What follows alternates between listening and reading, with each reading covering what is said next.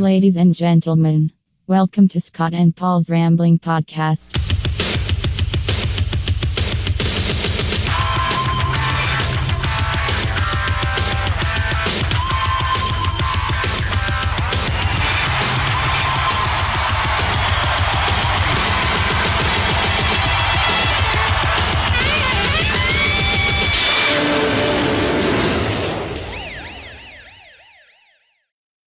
Hello everyone, welcome to Scott and Paul's Rambling Podcast. Hello. Scott McLeod here, as well as my good friend and co-host, Paul Brown. Hello. Good friend who brought cider up for this occasion. I did. I brought beverages. Mm-hmm. I'm already on my third, I think. I'm pretty sure you're in your second, much like me. I'll be on my third pretty quick. Of course you will. Cause, Wait, of course you will.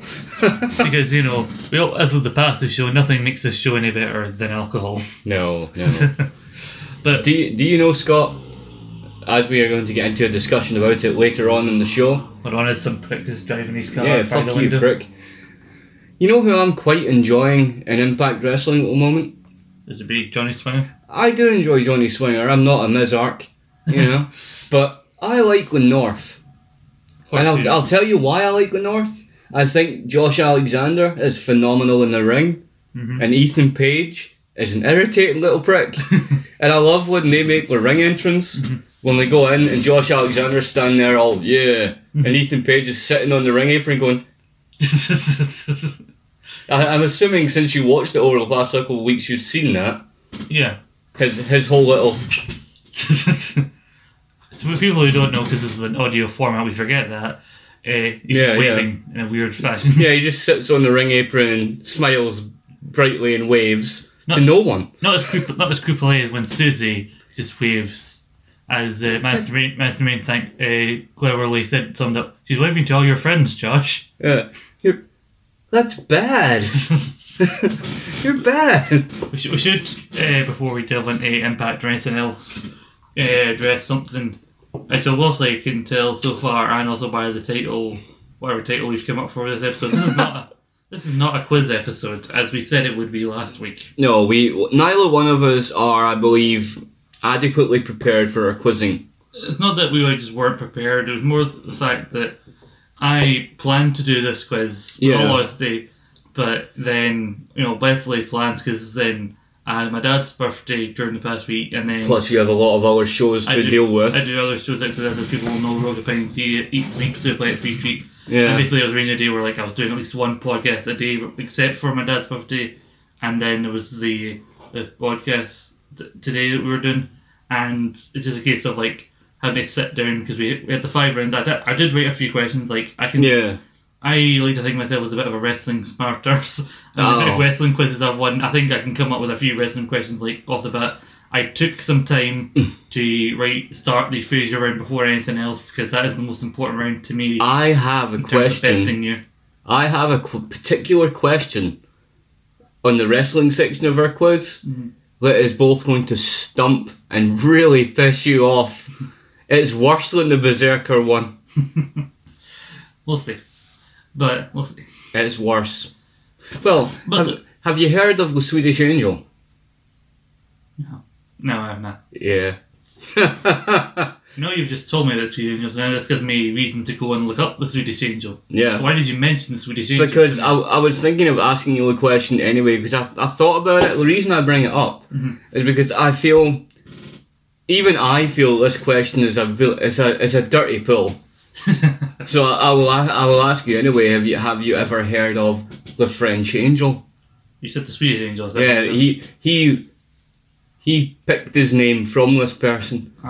Well, no, I've not heard of either. Oh, he was a wrestler in the 30s through to the 50s, I think. Well, 30s through to early and late 40s, and he had the same affliction as Andre has and the Big Show has, acromalgia thing, the bone growth and shit like that. In his youth, he'd been a very angelic looking, very pretty looking character, hence the name of the French Angel. But when he got older and he grew grotesquely huge and very hard on the eyes, shall we say. Yeah. He was a very, a big, those cartoons you see of big iron jawed dudes. He was very like, a big roar like that. And he was a champion, like in the territories. He was a champion in France. And he died in the 50s. I did go to the Fraser round, even though it's the last time I went to that first. And honestly, I think I may have came up with one or two questions that, even if you do manage to get them, they will give you a bit of a run for your money, I think.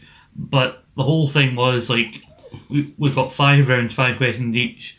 And, like, this, I think, to properly, like, try and stump the other, we should not put together some sort of half-assed quiz just for the sake of, like, it needs to be done by next week. Oh, no. Because, like, I was preparing for everything else I had to do. And I was in this weird state of, like, feeling like I had both too much to do and not enough to do at the same time, which was a weird feeling for me.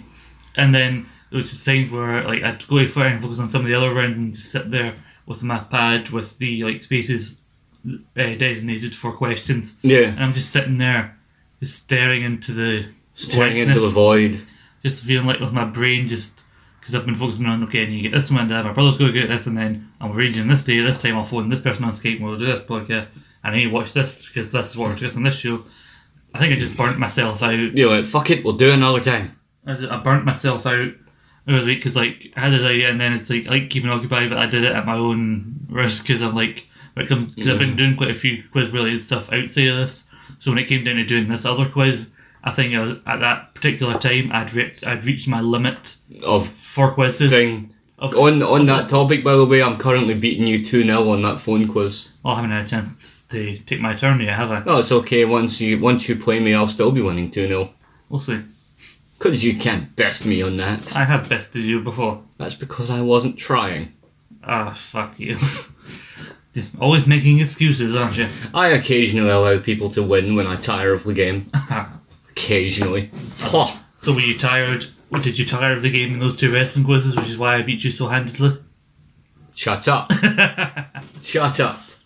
You see, I'm not supposed to know all this shit about NXT and shit because I hate it. I never asked you. Hey, I'm not hear shit about NXT, and also I never asked you anything about NXT. You did so. No, I didn't. You did. When? What did I ask? I don't know. I've forgotten. I have another notebook. No, maybe not the one I've got here with my food notes in it, but I have the questions I asked you noted down. I do not. I can look back and prove to you I do not have one NXT question. Okay, Mr. Stickler. Is it raining? Yeah.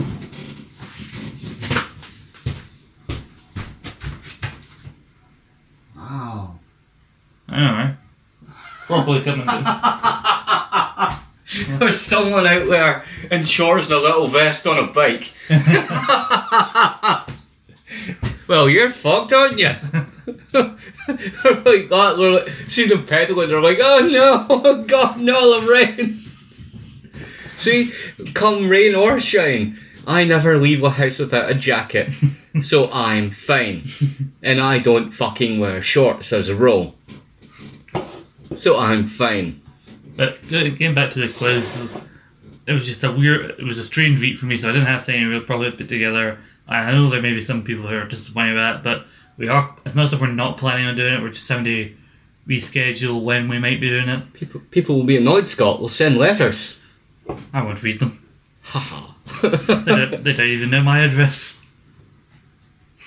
They'll send emails and tweets. And say, we were promised a quiz. Fuck you. You will get a quiz, just we don't know when. But I have a plan to make it up to these people with regards to this quiz.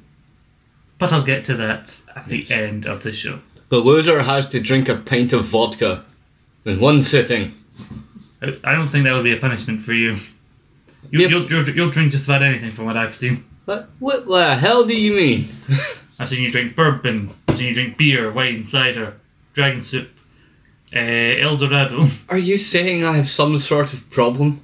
No, I'm just saying you don't really have a preference. Do you suspect I have some sort of problem? I wouldn't say it out loud, because I know you'd berate me for it.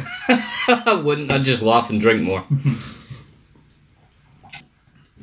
Anyway, I have a plan for this, but we'll get into that later because we're going to be talking about Impact more. Is it a cunning plan? Yes. I think so, at least. I have a cunning plan.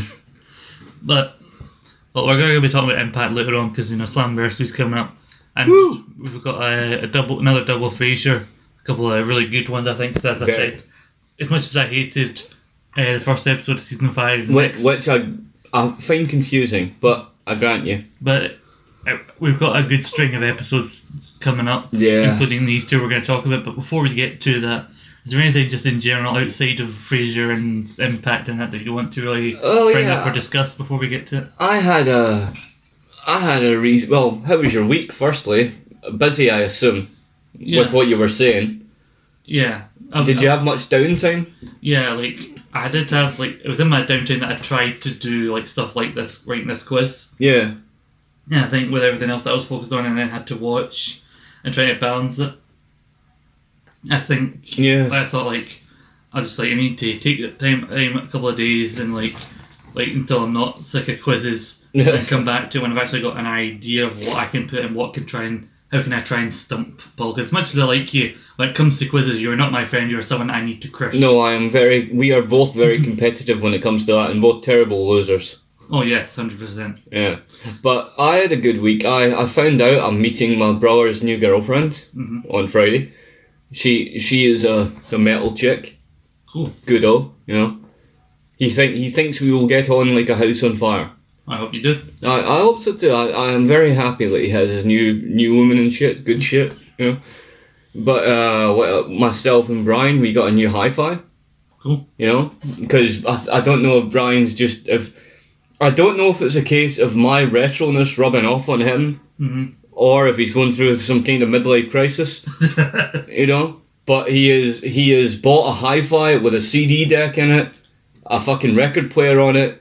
You can play tapes on it. You can play Bluetooth on it. It's a jack of all trades kind of hi-fi. Bitchin', But and he started buying CDs again. Bitchin', In my downtime, I've become obsessed with just going through all of Supernatural. Yeah, you said I love your Winchester Bros shirt. Thank you. Very funky. Thank you very much. I've got another one. It's just a picture of those two. It says driver picks the music, shotgun shuts his cake hole. Cool. And it just goes to how much I've watched in the last, because I think within a month or so, I went from in the early part of season 8 to now being almost halfway through season 10. Jeez. Because they're I think they just done their 15th and final season. I was about to say, is it still running or was it just finished up? I know 15th the last season. I don't know if it's aired yet. I'm watching it on Amazon, and they've got up to the 14th season, so I'll be able to watch them until the last season, and then need to try and find, or I'll just at least hope that somehow the last season gets uploaded by the time I finish 14. Yeah. Can you get Amazon? Can you get a free trial on that shit? I'm pretty sure there's a 7-day trial on it. I might give it a little bash, because I hear a lot of good things about it. Yeah, I think it's I heard one of the best comments I heard about it, and I think it is true about how it's one of the best shows that manages episodic TV with a longer season arc. Yeah, because they can tie in stuff where it's just an episodic Freak of the Week or Creature of the Week episode. Yeah. But then tie in the start and then talking about something that they've got to deal with, and how their characters feeling from any previous episode, and that affects their view going into a case going in. Yeah. And I joked to you that there's even a Kane reference as in Kane the wrestler. And a recent episode, it was from season 9 where Dean gets the mark of Kane. Yeah. And Sam goes, what's that? He goes, it's a gift from Kane. The wrestler? No, that'd be cool though. And am I right, or I could be completely confusing this with another show, so correct me if I'm wrong, you've watched it all pretty much, right? Is Dan Butler in an episode of Supernatural playing a dad who's a priest or some shit? Oh yeah, it was in one of the early seasons. Yeah. I mean, when I see him, it's Bulldog. Aye, because I knew he was in one, and I was like, fucking Bulldog, man. Yeah, he's a bit sketchy in his episodes. Yeah, he's a little... He's not a bad one, but you spend the whole episode thinking he's a bad one. Yeah, very much so. It's one of the ones you think he's a bad one, and then it gets to the end, you're lucky you weren't a bad one. There was... I was reading up some real interesting facts about Supernatural, and one I found out is another show I've been watching quite a lot on, because all 10 seasons of it are on Amazon, is Smallville. Smallville. The show about like the teenage like Clark Kent. Not a show I really got into. Yeah, the first it takes a couple of seasons to properly get into. I'm on season 6 now. Yeah. And from like midway to like maybe end of 4, midway to 5 is when you properly see like this is the potential of the show and this is it's properly getting good now. Yeah.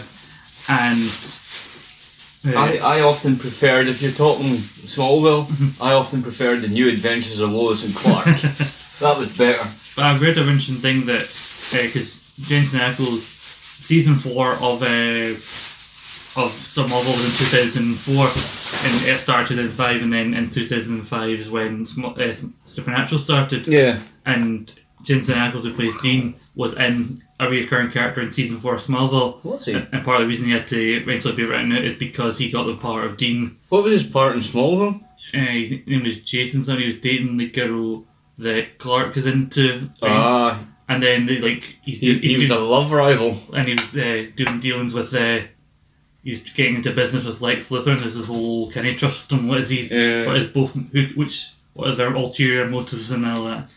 And there's all this thing, and I read that apparently there was meant to be some sort of crossover between the two shows. Yeah. Where Tom Welling, who played Clark, would appear in Supernatural as himself, because there's this whole thing, the Superman curse that people talk about, where I can't remember the name of the actor, but I know Ben Affleck played him in a film where a guy who played like Superman back in like an old TV show. George Reeves.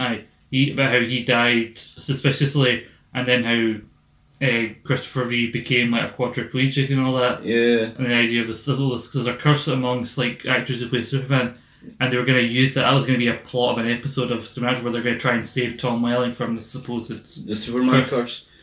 No, that was the interesting thing, because the one that played Superman in the old show, the old black and white, was George Reeve. Yeah. And then Christopher Reeves, died under suspicious circumstance. Like, they say he committed suicide, but then did he? With a gun. And then, back the day, like Christopher Reeve's horse, he just wasn't playing ball. Christopher Reeve actually does appear in one of the he plays some scientist, doesn't he? Who's been studying like these alien symbols that are related to Clark and where he's from, and he's one of the first people who knows properly who he is. Yeah. But also says like he doesn't obviously tell anybody about it. He just wants to find out a bit more about who Clark is and where he's from. You know the interesting fact about Christopher Reeve, don't you? What's that? Well, you know that fantastically great movie Hannibal? But he was supposed to play Mason Verger. He was supposed to play that part. I could see that. I could really see that. Because he wasn't long like the idea of him going back into acting, even though he was paralysed and shit. And apparently he thought about it, and then he read the script about the guy being a crippled, disfigured pedophile. And he was like, I'm not fucking playing that. Well, I guess coming from like a character like Superman to that, for him might have been a bit... Yeah, but I mean, keep the Gary Oldman. Gary Oldman's like, I'll play it. I'll do it. I don't give a fuck, I'll do it. Couldn't give a fuck. The thing with that, to enjoy sort of show like Smallville is, the acting is certainly not the best, and given it's the early 2000s, it went from 2001 to 2011. Yeah. So CGI wise, is more bad than it is good. But it's one of those things you kind of have to roll with to enjoy. It's bad, like considering that CGI in 01 through into the bit, because 11 was when it started to really pick up and get good, I suppose. Even though I've never really been a person that agrees with CGI. But like, yeah, I've always been one that preferred the idea of physical effects. You know what I mean? Yeah, like when you watch like the shows that have come after, like DC superhero TV shows, like the CGI nowadays is a lot better. But now it looks even worse when you see how that is like. Yeah. I love the TV show Titans, the DC show, but whenever the character Garth changes into a tiger, the CGI just if him as a tiger has just never gotten better. And there are particular episodes where he spends a significant period of his on-screen time as that character. So it just like thinking like seriously, like you got on Netflix and you can't make this look any better than this. Well, like I say about physical effects, like I always I don't know if you know the names of like famous effects people. Not that many. I know the guy, the horror movie guy. Yeah, Tom Savini, who did Bray's Mask and that. Yeah, and the guy also that was quite famous, a guy who gave up doing effects because he was sick of the whole CGI thing. Rob Bottin did one of the team that did the effects on the Thing and things like that and stuff like that. It was really, really good. He was obsessed with being an effects guy. Like when he was doing the effects for some movies, he slept on set. Yeah. Just so he could. He made himself ill doing what? I joke about the I mentioned in the past about the TV show Lucifer, and I think you may enjoy it if you get a chance. I'd need to give it a chance. Yeah, I'm suspicious of that. But in season 3, Tom Welling shows up in it as a cop, and then who reveals to have almost a connection to Lucifer, but you find that out throughout the season. So he's a big part of that season, and the difference between him now and then, he's a lot more built now. And I took my brother when I was watching, he looks more capable of being Superman now than when he was Superman. Talking of looking more built, did you hear the story about Chris Hemsworth? Aye, about him. He's going to be playing Hogan. Aye, and he's had to put on nearly 50 more muscle than he had to put on for Thor to play Hogan. Look at Chris Hemsworth, right? And he's a genuinely fit guy, right? But he's going to have to. He's going to look gargantuan. He's one of these guys. He's an actor. I look at him I kind of aye, I can see him as Hogan, but only because he's one. It's a case of basically, if no him, who's already got blonde hair and that, and he's already kind of built. It's a case of if no him, who the fuck could you possibly get to play someone like Hulk Hogan? I wonder how much the effects person is going to snigger when they're putting that wig on him. And do you think he'll be good at doing the Hogan motions and the hulking up and do you think that's what Fallah Bahh gets it for? No. I wonder who they'll get to help them do the wrestling, because they've had on shows like Glow with wrestling, they've got the Chavo Guerrero helping them do and apparently Canyon and Shane Helms helped on Ready to Rumble and that. Well, look at Mickey Rourke, the wrestler. He had who was doing what for him on that? I heard what's his name? I heard rumor Jerry Lynn might have. Jerry Lynn, that was it. The guy who he fights at the end is Ernest Miller from old WCW days. Ernest the Cat Miller. He turned up in one of the Royal Rumbles that I've got. I know, I've got that one too. 2004. No, I think he turned up in one of the 90s ones too. Is it? I think so. I know he comes in and leaves very quickly. Speaking of the wrestler, I was listening to an episode of Eric Bischoff's 83 Weeks podcast on the way up here, and they were talking about, Eric reveals that Hogan was talked to about being in the wrestler potentially as Mickey Rourke's character. Because when you first hear it, you think, oh, that sounds like something that Hogan would bring up and talk shit about.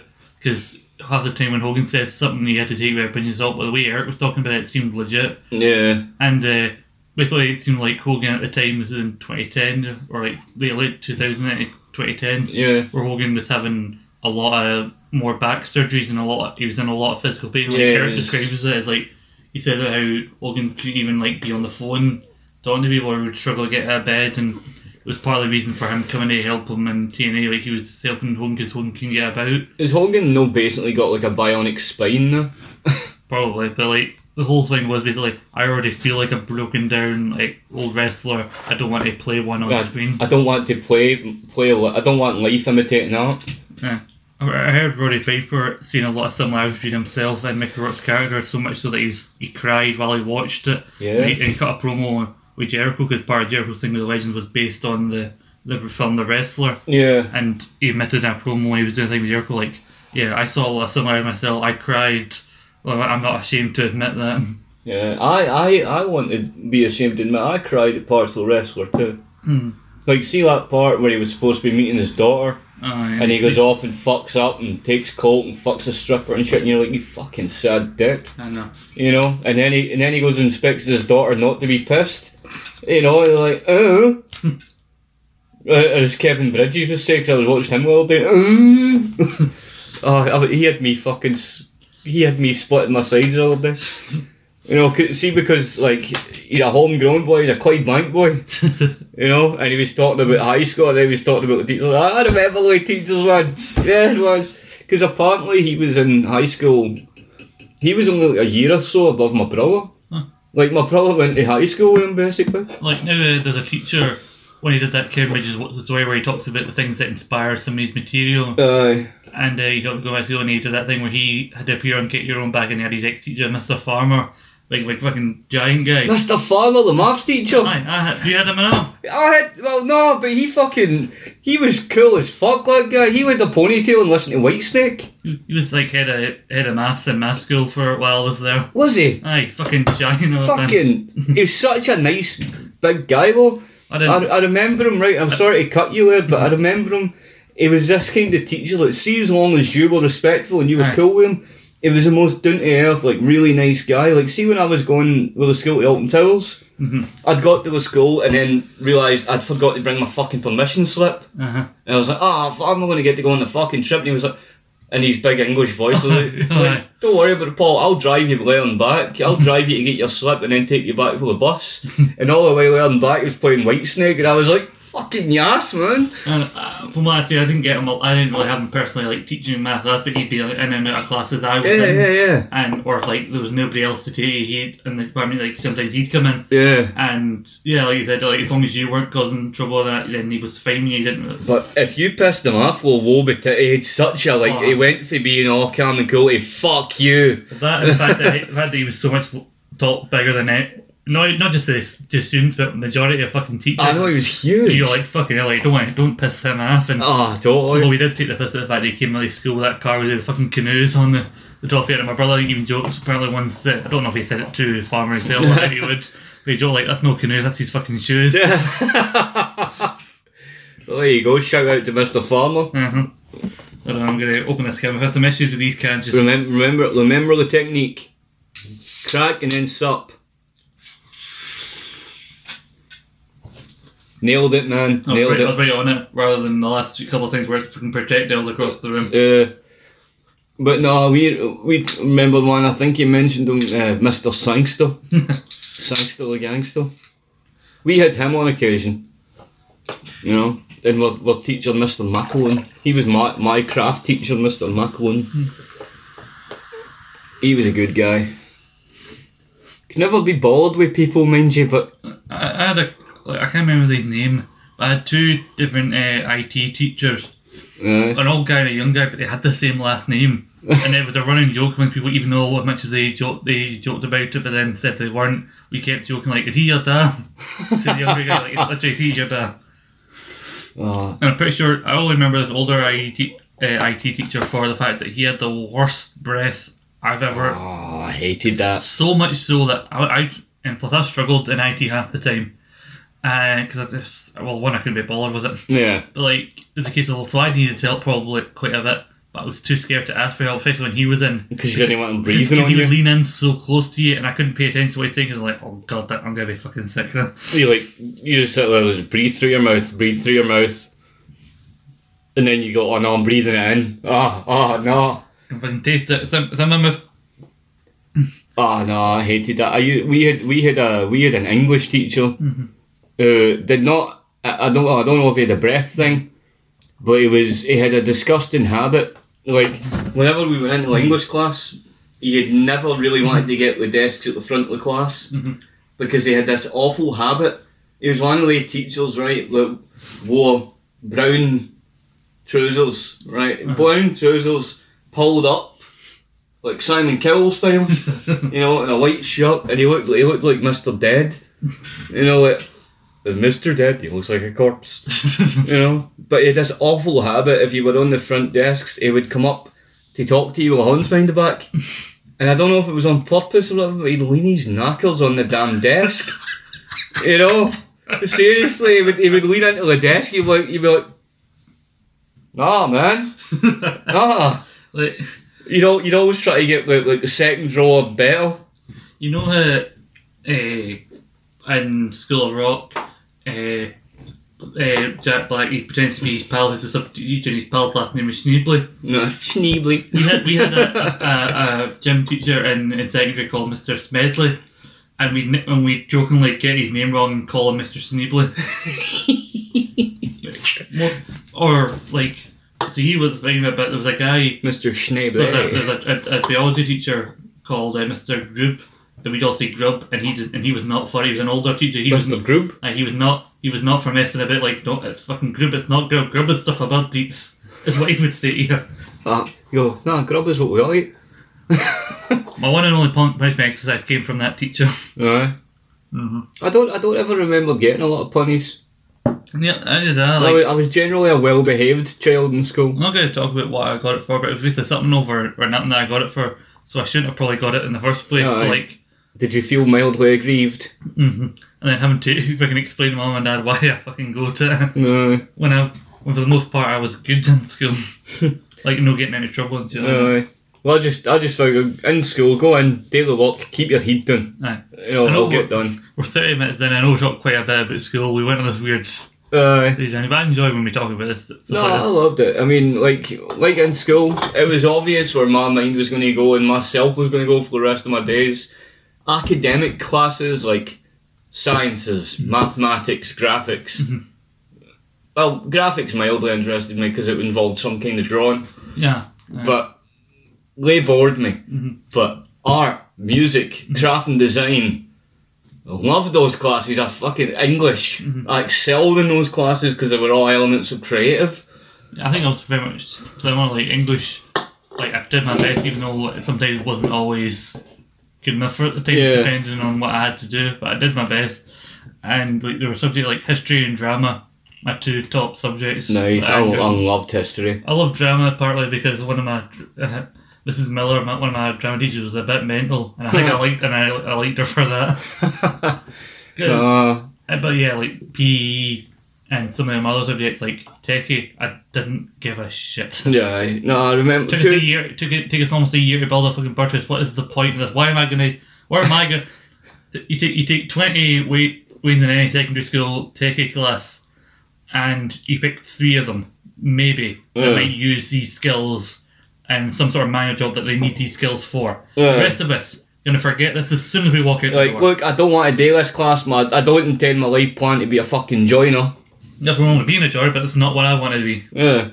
No, the 2 things I remember class-wise from school was in my art class, I did a phenomenal charcoal drawing of Monkey from Korn. Like a great charcoal drawing, and then on my last essay I did in English class before I left high school, I passed my English class by a ball hair by doing an essay on Metallica. And Mr. Bollock leaning on the table, Mr. Lynn, he fucking looked at my essay and went, no bad, Paul, that'll do, aye, that's good, that'll do you, aye. And I was like, what, so I'm good, I'm done, passed. And I was like, good, you enjoy laying your balls, I'm off skate. You know what I didn't like in school? I only had it a couple times to be like, he's got it. Right. I inhaled bubbles.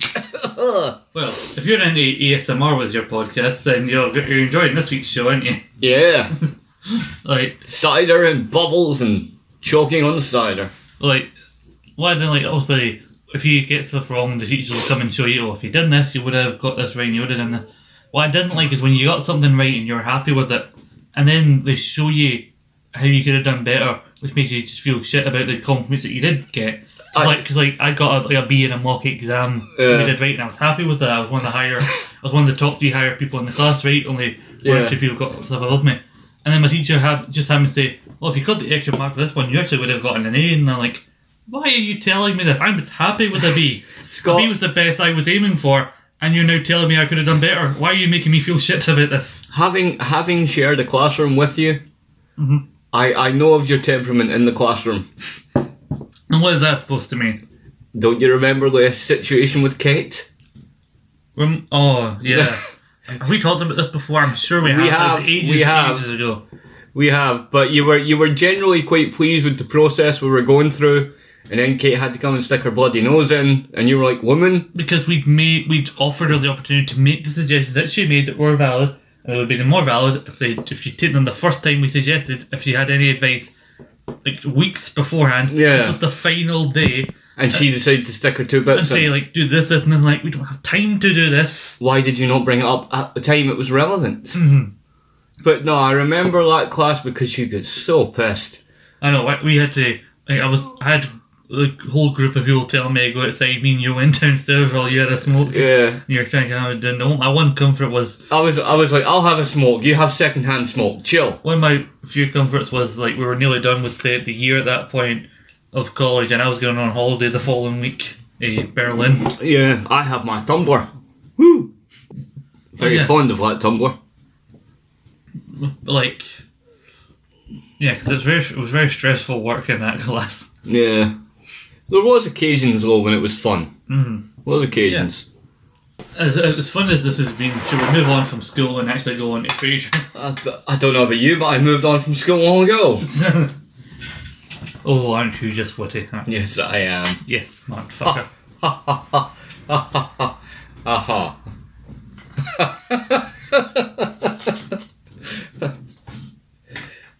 I'm good, I'm done. So, Frasier. Yes. We have Season 5, Episode 2, The Gift Horse.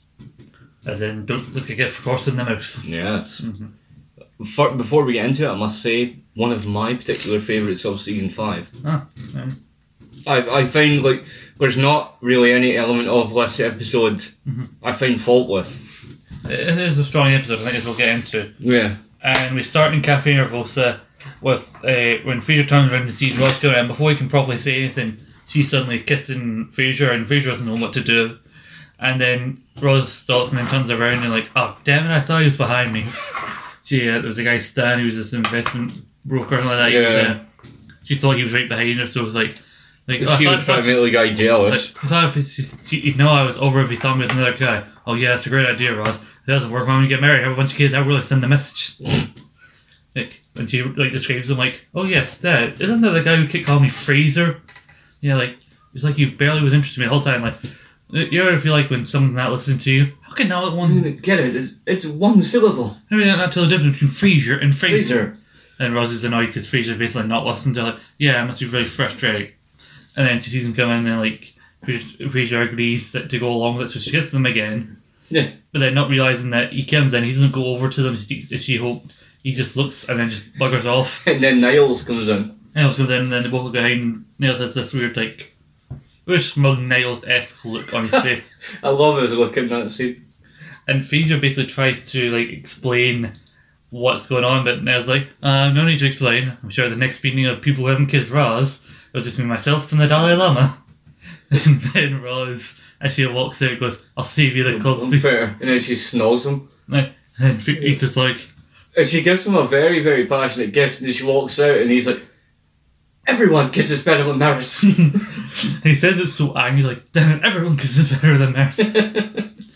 But if you notice the look on his face just after she finishes kissing him, he's like, whoa. That brief little whoa.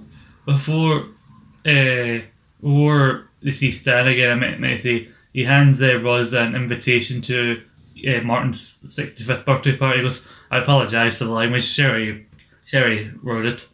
Come on. Do you want to do it? Come one and all. I can't remember the middle bit. Come one and all. To Juck and Jive. Juck and Jive. Marty Crane's turns 65.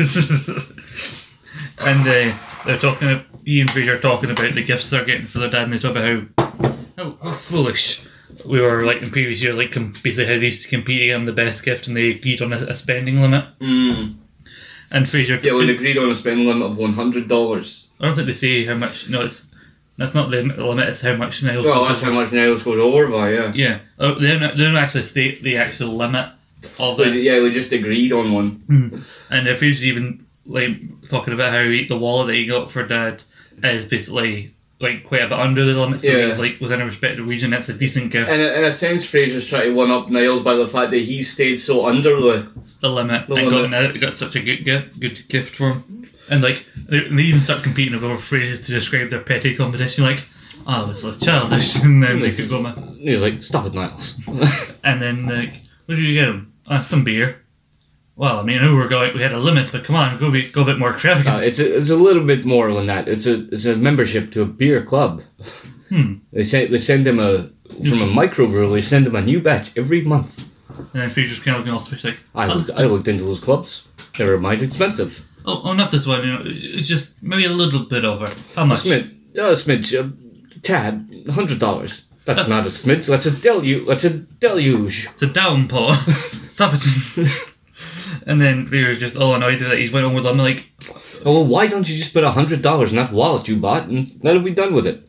But then Fraser's like, no, like, Yeah, he's like, we're not going to do this again. Like, you bought a gift, I bought a gift. Mm-hmm. Big baby.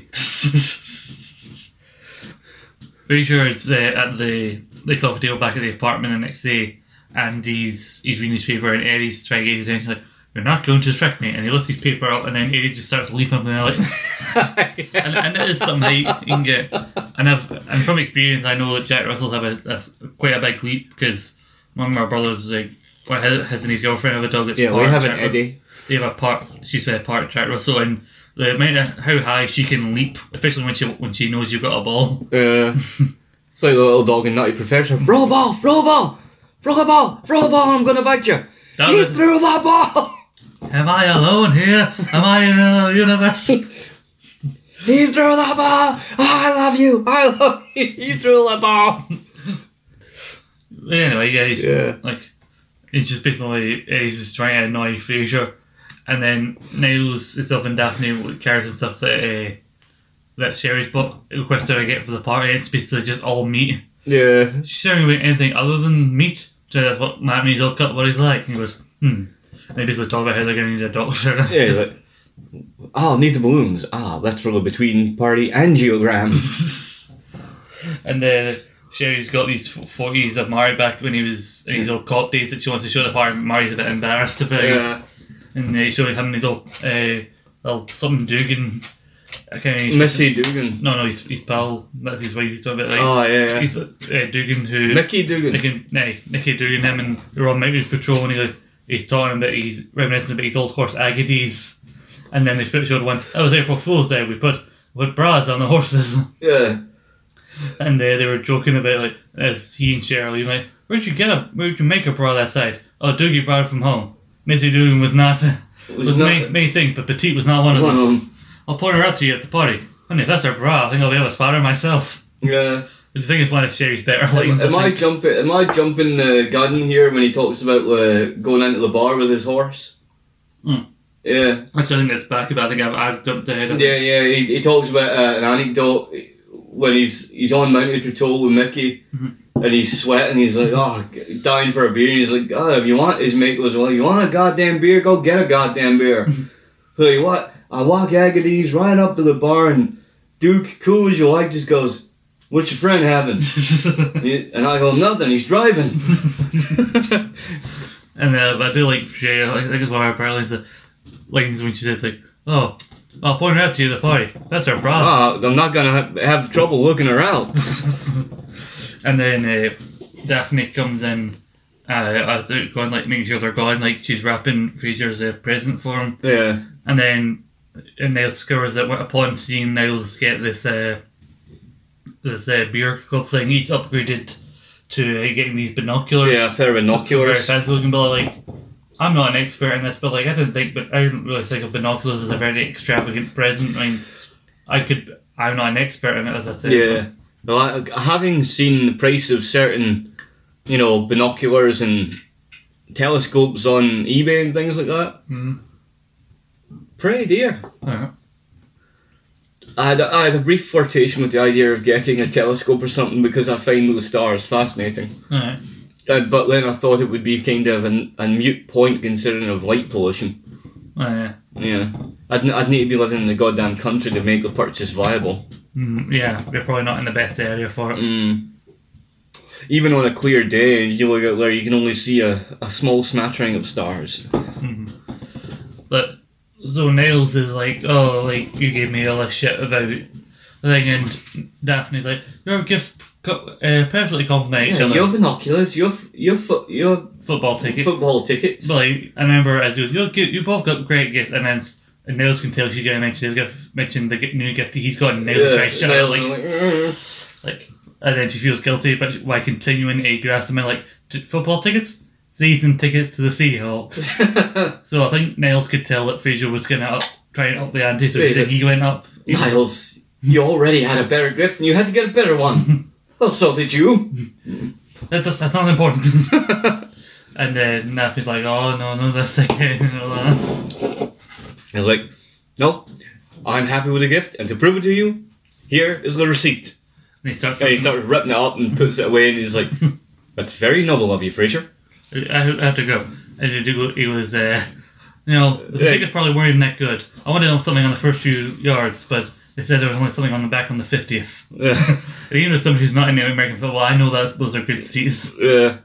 But when as Niles leaves, he's like, Daphne's like, that's very noble of you, Dr. Crane. Well, shut up, Daphne, give me a good sellotape. He's scrambling to putting together the bits of the receipt that are left. Yeah. And we come to Captain Rosa, where poor Daphne's basically been made to do everything, because they say that Sherry's planning but really she's basically delegating stuff for Daphne to do. Yeah, because she's planned on taking one of those photographs and having it blown up. You're jumping ahead of it. Apologies. So Daphne's reading everything. I've ordered the cake, I've talked to these people, I've ordered these balloons, and she's basically reading all the things she said to do, and Sherry goes, God, this party's just gonna wear me out. And Daphne easily decided, you fucking I'm the one doing all the work. And then Niles comes in, he's all goes, hello, and he sits, he barely has his arse touch the seat. When he asks, where's Fraser? Oh, he's out shopping for that scoundrel. And he just races out the cafe. And then this is where she says the photo. Yeah, she's like, oh, I found this old picture of Marty arresting someone. Then he got it blown up and have the face cut out so people can put their face through and get the picture taken. With Marty reading them their rights. What do you think of that? It depends. So I have to pick it up. By 5, you're a doll. And then Fraser comes in and goes, I wasted around all afternoon, but I finally think I've got my perfect gift for Dad. Your brother was just here, and I said you were a child, and he raced out of here. That fiend. That contemptible little worm. and he lustily. And Sherry seemed just so confused. And what was that about? And Daphne's like, oh, brother snaked. Like, oh. Fraser just comes into the apartment later on. She's feeling so dejected, and Daphne's like, what's wrong? I walked around all day. Couldn't find a gift better than Niles. What did Niles get him? I don't know. But probably wonderful. And then Marty's coming in, and it's one of those things where you try to make it seem like you're complaining, but really he's bragging and talking about how, God, turning 65, suddenly my money's no good anymore. People are trying to buy me things. Yeah, people are buying me drinks all over the place. And Daphne points out that his button's undone, and he's like, oh no, he's like, Duke or something like that's taking him out and buying him dinner, and well, I gotta be safe, otherwise the thing's gonna burst off and hit somebody. And he's going and he says to Fraser, what are you doing there? I don't know, maybe some shopping, and he's doing that whole thing that people do. Ain't for anybody I know. No. And he goes, Fraser, usually every year you and your brother, you go all these out of your way to try and get his best gifts to try and trap the other, and usually it makes me kind of uncomfortable.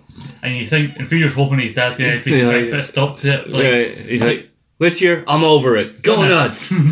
And he just collapses into his dad's armchair, He's like, then Daphne comes over, she's like, Dr. Crane. I know I might not be enough place. I know you don't want to hear this, but No. But it's the one thing he's ever asked for. No, it'll ruin my apartment. And then we get this almost comical sized TV and this big padding shot over the side. Before it, he puts his head in Daphne's sort of at her shoulder. He's like, oh. And she's petting him. And then, like you say, it cuts away, goes back. This giant TV and this padding shot over the side of the telly. And the speakers are coming in. He's like, oh, we get that later on. Looking at it good lord. And he's trying to decorate, trying to put plants all around the side. It's not so bad. Little decoration. Yes, decoration. Put this plant here and put these bud bases. Oh God, it's ghastly. You can't just put a smear of lipstick on the Bride of Frankenstein. Call it art. And call her a trophy wife.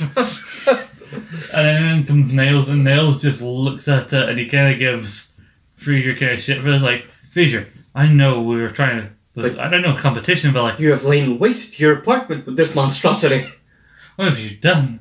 And you didn't. You know what? My dad is fabulous television sets. I did. And he just to look at you writhing in self-loathing. You're not writhing. Oh, sorry, my mind was wandering. I was just thinking about how Dad was waxing lyrical about that wonderful horse. don't try and change the subject. The fact is, you're writhing. Then like you just love that horse. When you stop trying to change the subject, you didn't. Niles, you didn't. What? Buy the horse? I did. He's like, you're like, you win. You win. And then he goes in like, win. And then he's like, maybe this thing won't be so bad. And then these people come in delivering these boxes. What's this? You speak is, and these are fucking big boxes as well. Huge. Mm-hmm. And he gets it set up. And then if he does it like... later on, I think. Oh, right. Next up, they go to the stable. You see the horse. They want him to drive back, go on the way to like the party. Yeah. And the dad's coming in with the... yeah, we've got him blindfolded. And he's like, no, Dad? Do you know where we are? Where we are? Well, I don't know. I mean, stable smell, that satellite tripped over. Hey, underfoot. We could be anywhere. Okay, smartass. And then and his dad is legit, like, Marty's so happy. Yeah, it's almost adorable to see. But he takes the mask off and he's like, oh, Agates. And he's like, hey. He's yours, Dad. Really? And Miles talks about how this is a very exclusive stable and they were going to put him into pasture until he bought him and they're going to take care of him. He can visit him every time he wants. And he's like, who knows? Maybe you see a certain horse walking by wearing his triple crown. Oh, they don't wear crowns yet, Nit. Don't give him actual crowns yet. And he goes, hey, 1 + 1 is... He remembers. And then there's a bit where he's all happy, but then... he seems so made up, and then he seems to go kind of quiet. Quiet, and then... And he's like, it's alright, come on, let's go to the party. You sure? Like I said, I'm fine. And like you see the change in his demeanour. Yeah. And he kind of wanders away and Niles is upset because he wanted... All that effort, all that expense, how much joy did it buy? And Fraser just goes... How many minutes of joy did it buy? And Fraser stamps his feet going... With the smuggest look on his face I've ever seen. He's like, your present was shit! Haha! I haven't lost! And then there's a bit before he changed the mood, like, come on, Dad, Jerry's probably getting really warm in that cake. Yeah. We talk a lot about this party, but we don't actually get to see the party. They come back to the apartment, Fraser and Niles, and they're looking like, wow, it's like Stonehenge when they see that. He's like, my God, Stonehenge. And Niles is like, all the effort they went into, and his dad he kept trying to talk to him about how he felt at the stable. He just shut him down. He kept shutting him down. He kept showing off, and maybe this is why we try and compete every year. You know, I thought myself. No, you hadn't. Yes, I had. Oh, stop it, Niles. And then Sherry comes in like, wow. She sees the TV like, that's a beaut. This didn't get the Nashville network. No, that thing you're dramatic. Like, wow, you and your dad are gonna be spending a lot more time here. It's like, gift that keeps on giving. Gift that keeps on giving. And like, is your dad home? We say he was coming home with you. We say, me was coming home with you. And they're all very concerned, and they're like, I'm gonna go out and look for him. I'll stay here. Hey, let's fire this bad boy up. You get the Nashville network? Oh, I'm not kidding, I'm word sick. And obviously they doesn't take long to figure out that he's at the stables and he's just chatting to his horse. Like just normal, and then you can tell that Fraser and Niles are behind him, like, maybe we'll move to Montana, start that ranch we talked about.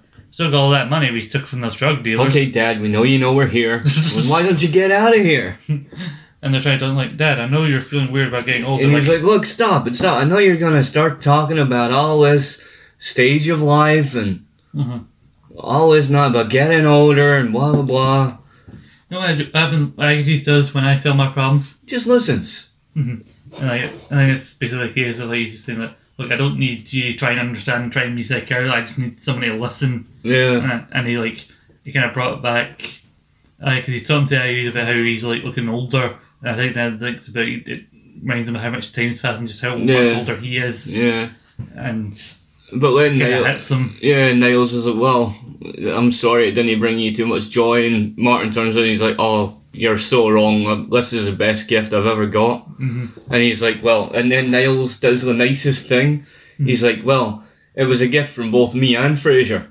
And Fraser looks over because Fraser's kind of high in his head, and you're like, oh god, he's won. His dad's so happy with the work. Looking like, oh, thanks, Fraser. Oh, Dad, it was mostly Niles. Well, thanks to both of you. Yeah.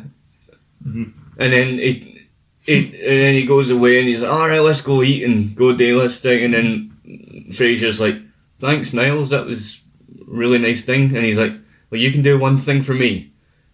Get that thing out of your house. Like, get the gassy thing out of your apartment. I visit sometimes, you know.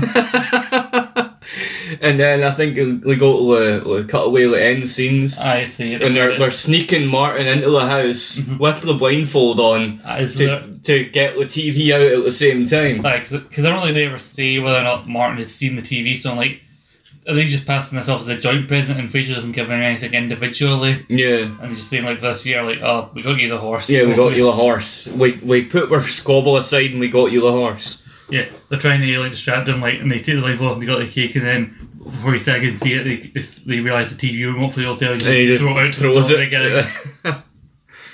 Yeah, I think as an overall episode, a lot of it is about.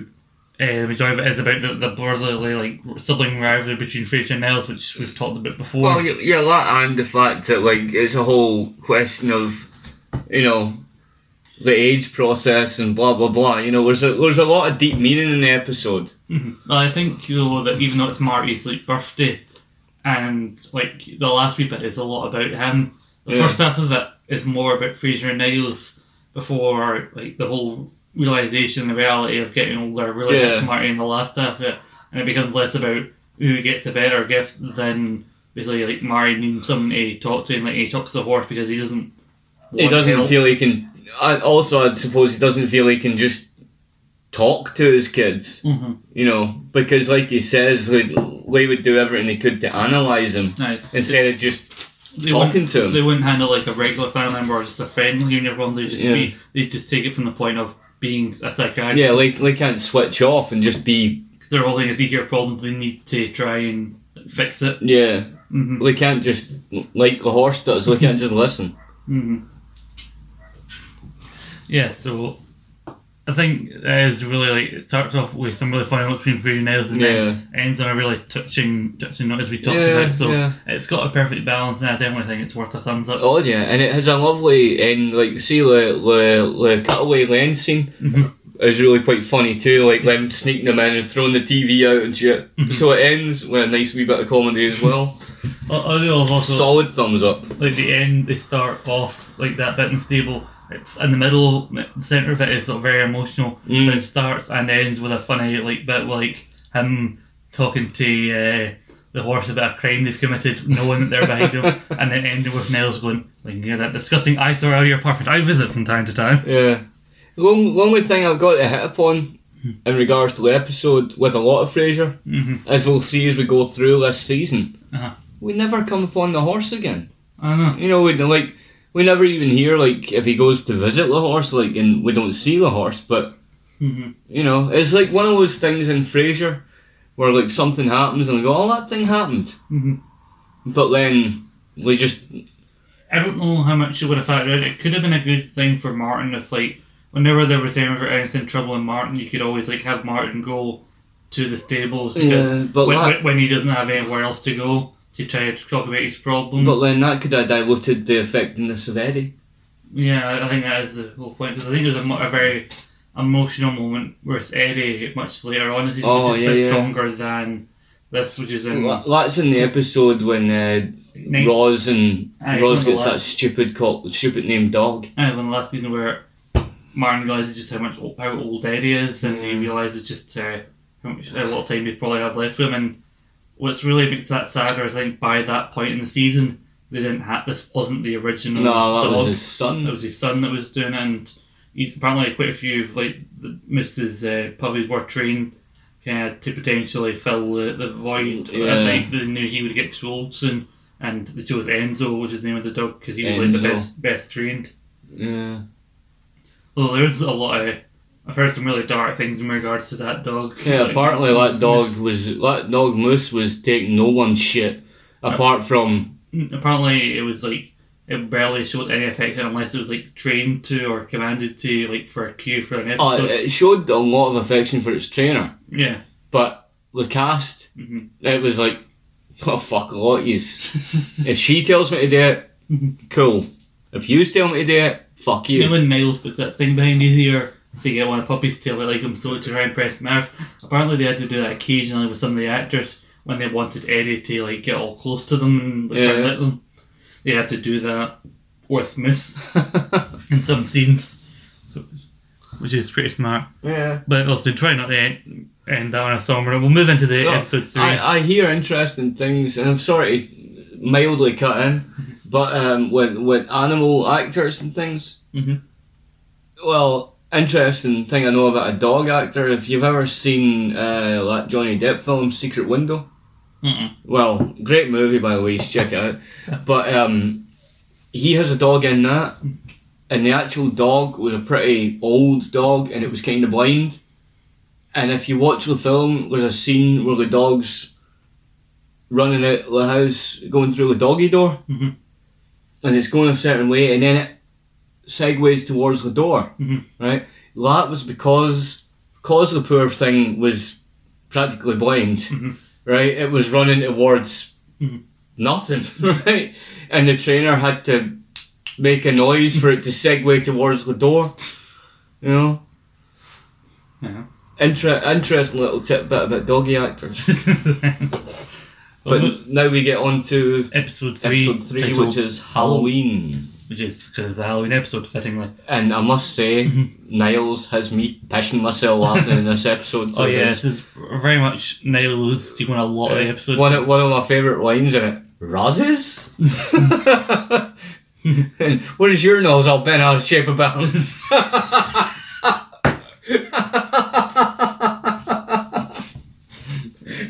get there. Anywho. Start with we'll go to the beginning, shall we? Yes. Where Martin opens the door and Niles is in like, hello, or should I say, pip pip. He's got this like, it's a Lord Peter Wimsey, like fictional detective character costume he's got for Mark, because he's hosting this library like benefit Halloween party where basically you have to come as a character from literature, so you have to be a character that's been in a book in some way. But Martin's disappointed because he wanted. I thought you were going to get me a Sherlock Holmes outfit. They're all out. I still got you a detective, Lord Peter Wimsey. I'm not going to a party where I have to tell people my name is Wimsey. When I tell Sherry I would go with her to prison if it's her mother. Okay, Dad, I'll get you a Sherlock Holmes outfit. Like I'm going as. Oh fuck! I forgot how to pronounce his name. Cyrano de Bergerac. Yes, I've written it down. But like the pronunciation of the first part of the special, I knew it. Yeah, you're welcome. Swordsman, literature, poet, race, swordsman in the West. And he picks up Martin's walking thing. He's like, Thunder King. Yeah, I dropped it in the movie theater last night. And Niles is kind of perturbed by Frasier and Daphne coming out from where Daphne's room is, and they're having a right old giggle. They're looking at these like photos. They're like, "You look very good this one." "Oh, no, I don't. You just like this one because of how handsome you are." Well, the camera doesn't lie. What do you think, Randy? Thought about they went to this brewery, and at first remember I watched this because I'd watched it right after the previous one. Yeah. I thought, brewery is this part of Dad's present, the whole microbrew thing that I remembered. You didn't even end up giving him that in the end. I think they just planned on going. Mm-hmm. Well, it's been fun for you, Dad. And he looks at the photos. Martin, you're not in any of these. Oh, I couldn't go. Eddie got into with poison ivy. No, poison oak. I spent all night rubbing camel lotion on his belly. Really a rich and wonderful life you lead. Really are the golden years for you, aren't you? I think that's up there with the Dad, you need to get out more. You started doing old lady things. Oh, so just the two of you? Oh, we got quite silly after drinking all that beer. And here's the thing about this. I don't mean to kind of rain on the parade of the whole Niles not liking the thing between Frasier and Daphne, because that's a big part of the funniest bits of this episode, so I don't want to rain on it. Roses? But the whole thing about it, because Frasier and Daphne have so no inkling that they ever would be in a romantic relationship at all, because like, you mind back at the end of the last season where Sherry tried to fix him up, but Frasier immediately like shoots it down and all that. But if something did like happen between them, Niles, I don't think, has any right to be bitching. Because I know Frasier acknowledges how he feels about Daphne and he kind of understands it, but he's married and Frasier's not. Yeah, but he is married and he's taken this turn away from his obsession with Daphne, Yeah. where he's been trying to make this marriage work, and he's been talking about how we are meant to be together, and he even tried to get Fraser's like almost. He tried to ask Fraser how he felt about it and all that. Yeah, and can I just mildly correct you? Uh-huh. It has been indicated ever so fleetingly in the early seasons that Fraser may have held a very minute candle for Daphne, very minute, Mhm. like a lighter flame, you know, because I can't remember the episode or the season, so you may have to remind me. But near the end of the episode, Mhm. like something happens, and Fraser and Daphne are standing out in the hallway or out towards the lift or something, and they say like, "Oh, well, everyone's gone. Mhm. What should we do?" And Fraser goes, and his sort of like, "I'm coming on to you" voice. He's like, "Oh, I don't know, Daphne. We could do something." And she's like, "All right, I'll deal with delicates. You deal with whites." You know. And like he briefly tries to flirt with her, Yeah, but I think... and then she just, like with Niles, Mhm. she just either ignores it or completely just doesn't see it. Even though he knows his brother's married, I think Fraser wouldn't go to Daphne because he knows Niles has a thing for her. But like, He has a sense of ethics. but then Niles has really just an infatuation for it. On the surface of it, it looks like that's Yeah, how he feels about her. Despite the fact he's married, because like he doesn't want to have to leave Maris because he loves her as well. yeah. Because as Fraser brightly pointed out, it's basically how he feels. You want to stay married to her, but you want to have an affair with Daphne. Yes. Can I do it? No, you can't. So like, because they're both single, so if they were something was to happen, it's between them. Because like Niles has done a lot worse when he slept with Lilith.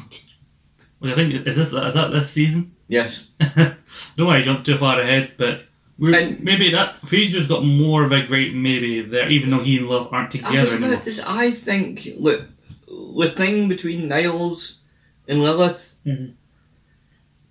although it is a sketchy thing, Mhm. Fraser, much like Lilith says, Mhm. they technically didn't do anything wrong. Fraser technically doesn't have any right to bitch. Mhm. He has He has more than Niles would Yeah. in this situation. I He think. has an ethical thing, because I mean, if your fucking brother decided to get wasted and sleep with your ex-wife, Mhm. you'd be kind of pissed off, Mhm. you know. Because it's a hard thing, because they do seem to move on, because like, yeah, that moment, yeah, like, are we okay? No, but we will be. And it's a Yeah, very, yeah. I don't mean to skip over it, so, like, well, but it is a touching moment, knowing that, like, there's an issue here, but we'll get past it. Oh good, you came back. I'm in a bathrobe, you nit. But,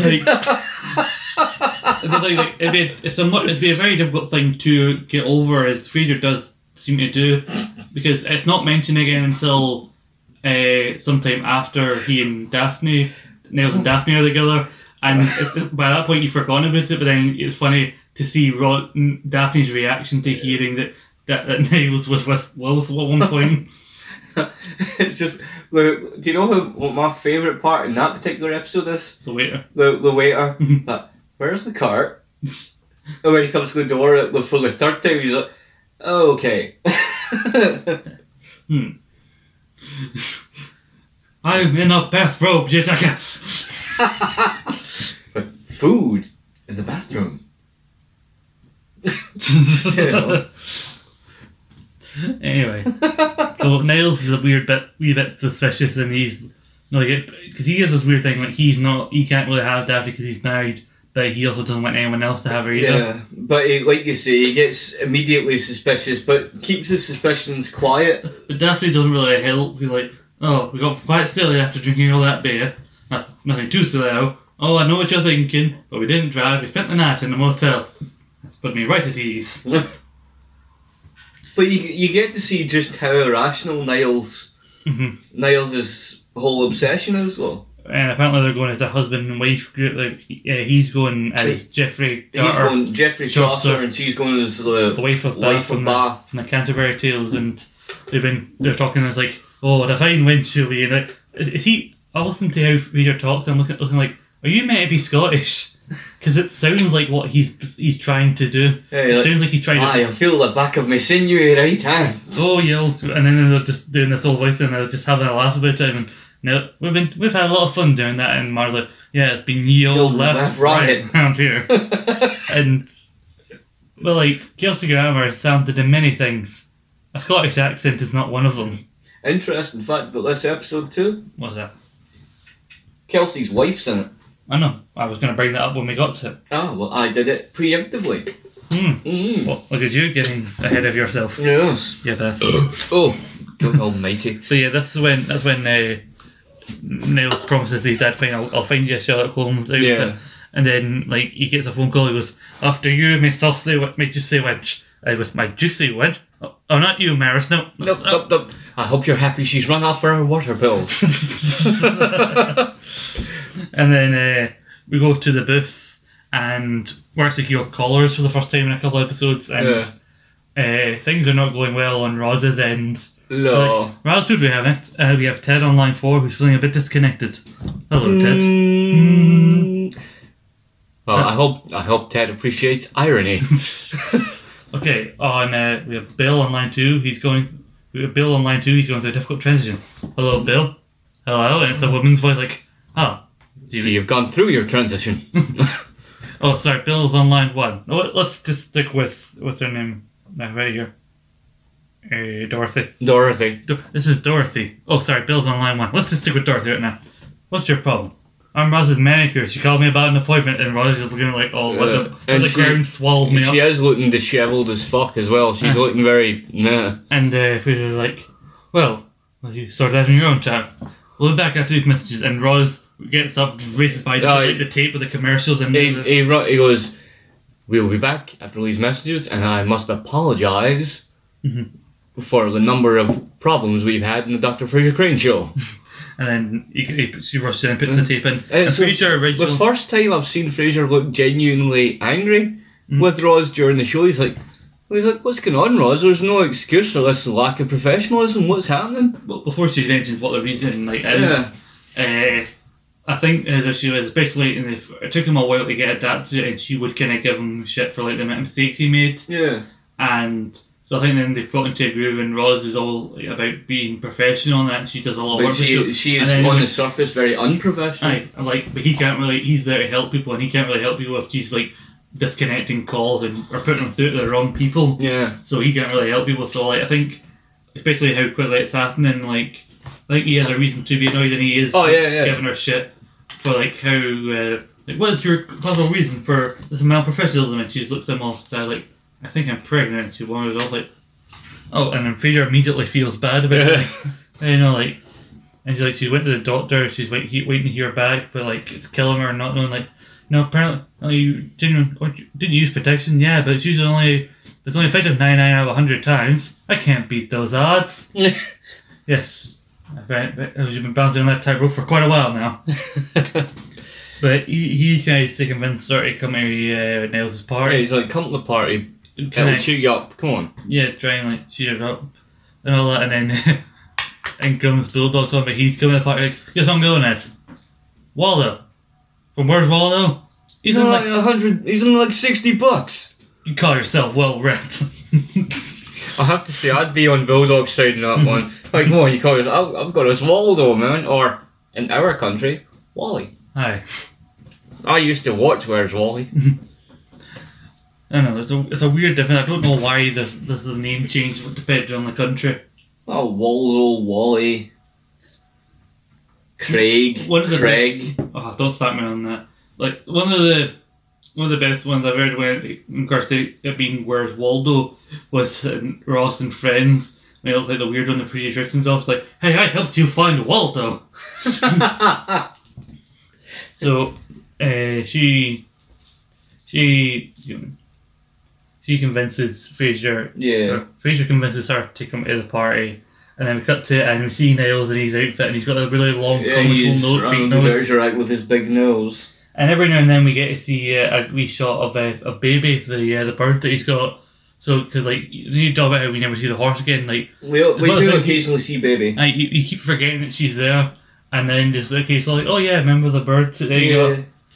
But she stays on her perch, so like, because the bell goes quite a bit during this, so she must have gotten over that issue she had, because she doesn't go mental at any point, because the doorbell rings quite a bit.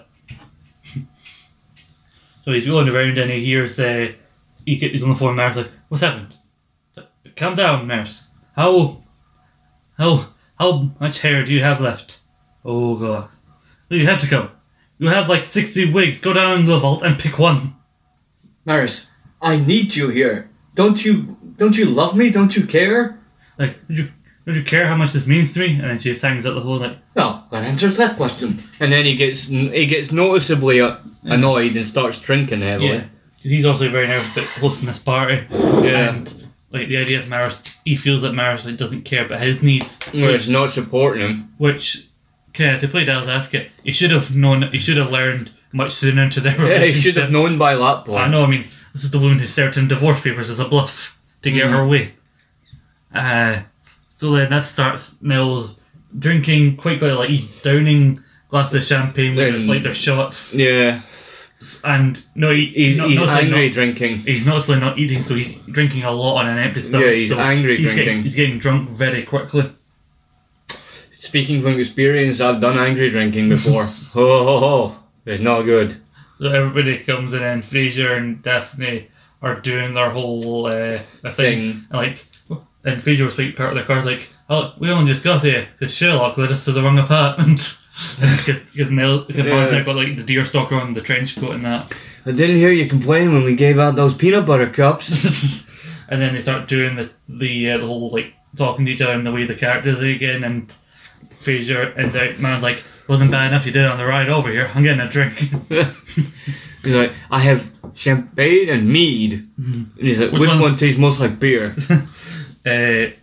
Rose comes in and I like this bit. She's like all scared because she hasn't heard back from the doctor. Like, just get down, like nobody knows I could be pregnant. She takes off her coat and she's dressed in a lot of leather. I've got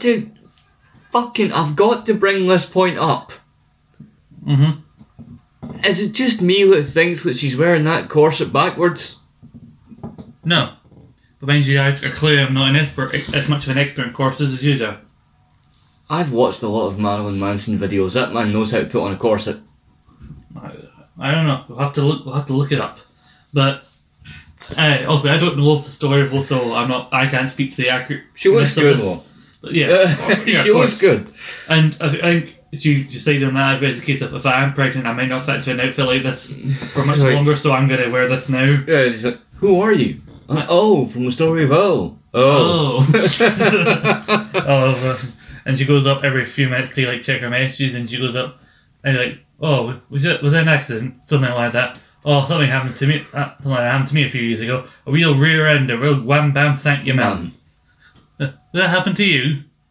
Something like that. And she walks up there and sees this guy try to flirt her, like, "Hey, are you here alone?" "God, I hope so."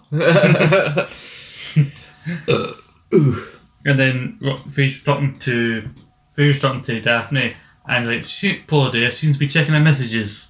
And then Fraser, from the way they're talking, thinks that Daphne is talking like she already knows. And then accidentally lets it slip that she's pregnant.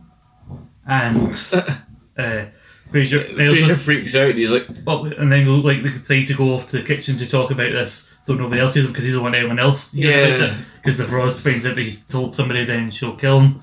And Niles goes up to talk to them, but then they go no, and they go away. And then they go talk about it, but then he opens the door as they're talking and overhears talking about a baby. And he assumes that Fraser has got Daphne pregnant. Mm-hmm. Yeah. And like, she goes like, "Oh, don't worry, I'll protect the secret. I'll tell you if I forced you into it." And then Fraser opens the door, and this is one of the lines you know about, bangs into Niles' big feet, nose its big, one side. Nose like, "Hey Niles, what's your nose all bent out of shape about?"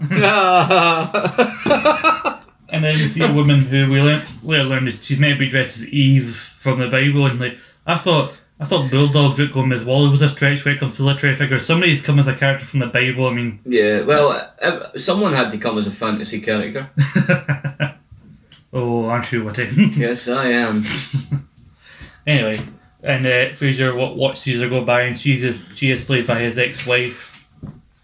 Camille, yeah, I was looking for it here, like... My notes all run fucking together here. Camille, something Italian is her maiden name, but Camille Grammer was her name then. Yeah, I looked up on IMDb. It does say she was previously married to Kelsey Grammer. I know they were married when this episode was filmed and when it aired. I don't know how much longer afterwards they were married. I believe they were married because I believe Camille Grammer was on one of those Real Housewives programs. Alright. When she was still married to Kelsey. You know, so. Mm-hmm. But thankfully, I never watched any of those fucking programs. Mm-hmm. Nor should you. Yeah. I don't watch shit TV. Mm-hmm. A bunch of rich American women bitching about life. Mm-hmm. Wow, I'm so annoyed. I'm rich. Well, fuck. Give me your fucking money, Len, and be poor. Mm-hmm. Not that it really matters, but like you hear the term housewife. These women are not what I think of when I hear that term. No. I don't. Bunch of rich assholes that wander about spending money and complaining about it. Pretty much, yeah. Oh, my heart bleeds. But we'll move on. Yes, before I get into an angry rant. Fraser's like very taking with her. Yeah. And like, well, there's a literary figure I'd like to know better. But Niles is trying to talk to him like, we need to talk to you about that. Well, what about her? Like, are you just going to abandon her like this? We'll just give her because I gave her a ride doesn't mean I have to spend all night with her. It's things like that. And like people talk about like it's a classic sitcom trope, this whole idea of like misunderstandings and all that, people saying one thing in context but other people think they mean another, so it takes a whole different context. But Niles continues to get drunk like and like more angry. And it's a common like sitcom trope, but it's not the kind of it's the kind of thing that Frasier does occasionally, but I think it does it so much better than so many other TV shows because of how well written it is and the combination between characters. This has a lot of similar things with the I think the Innkeepers episode, and that the stuff is constantly moving. And stuff is being really well set up. It doesn't end on as much of a funny note as Big Blue Flash. Cherries everywhere. It doesn't have a big final joke like that Big Blue Flash as well as that episode. No. But it's still the way it's structured is very like constantly moving, so much is happening. Yeah. There's a good bit, and I don't know if we've missed it or if we're coming up to it, but there's a good little interaction between Martin and Gil. Yeah. If you recall. Oh yeah, I think we jumped over that. So Martin was going to, like, he asked about what one tastes most like beer, and he goes over to get a beer, and Gil is there. And he's eating these things, basically it's cheese, isn't it? And Gil is like, and I can't recall the big spiel he comes out with, he's like, such fromage and splendour, and he's like, Martin's just like, cheesy. And he's like, who are you supposed to be? I'm the last of the Mohicans. I'm Injikuk, the last of the Mohicans. Well, explains that one. That's one little mystery solved. Yeah, he's like, huh? Anyway, we come back to this, and Niles is talking to Daphne, thinking he's better. Like, what about Frasier? Oh, what about him and all that, and like, so really, it was just an accident and all that, because she's having an issue with her eyelashes. Yeah, like glue on her eyelashes. So every now and then he thinks she's crying when she's really just trying to fix it. Yeah. Alright. So Niles keeps trying to talk to Frasier and Daphne, but he keeps getting dragged by like these kids come trick or treaters. Like, how did you get into the building? You live here. Oh, I don't have anything for you. Here, crap puff for you. Crap puff for you. And crap puff for you. And then he shuts the door, and then Bulldog is like, hey, and you guess who I am? I give up. I'm Waldo. Oh. The guy you can't see because he runs in the crowd. I love a demonstration though. He shoves him in. And then the one where he's like, oh, will you kids stop ringing the doorbell? And the guy takes off your Frank the message. He's a dwarf. He's a little dude. He's like, hey, it's me, Dr. Soto. Like, oh, I'm sorry, and this must be your lovely wife. I don't know her. Trick or treat. Oh, go away. Right, Niles just basically keeps getting interrupted when he tries to talk to them about this. Yeah. And but is continuously getting pissed. And then Frasier eventually says to Frasier, like, listen, I know about you. How do you know? I heard it from Daphne. That's blabbermouth. I'll wring her neck. How do you know? And then we're talking about a baby here, and then that's when Ross overhears them. Yeah. And she's very annoying, like, wait, I didn't tell him. Daphne told him that. That blabbermouth. But then Ross is like, well, who told Daphne? Well, me, but that's my fault. Me. She made it seem like she already knew. And as they were talking about it, fucking Martin walks by and hears about like, oh, who's pregnant? And when Martin's talking to Niles, to Niles. He's like, Frasier's the father. But really? Because Martin knows that it's Roz's baby, but Niles is still under the impression that it's Frasier. So now Martin thinks that Frasier is the father of Roz's baby. And so more communication, like, someone's going to have to do the respectable thing. I'm going to ask her to marry me. But really, I didn't think you even liked her. Again, talking about Roz, but again, I suppose I wore that mask well. But no, Niles, you have not. But at this point, he's 7 shades to the fucking wind. He's well pissed. I have to do now. Maris never. What about Maris? She never cared about me. She never needed me, but she does. It's the honourable thing to do. What you mean? The honourable thing is divorcing your wife and marrying the woman carrying your brother's child. I would hear it, Dad. I've made my mind up. Have you perchance skipped the bit where Niles goes a bit insane and tries to have a duel with Frasier? That is coming up. Although it is, there is a bit where he overhears Daphne tries to talk to the kitchen, like, she's like, I'm sorry, I don't want to like cause any trouble, saying any Roz and she's like, quite understanding with it. And he's on a bit like, Dr. Crane, I might need a lift home soon.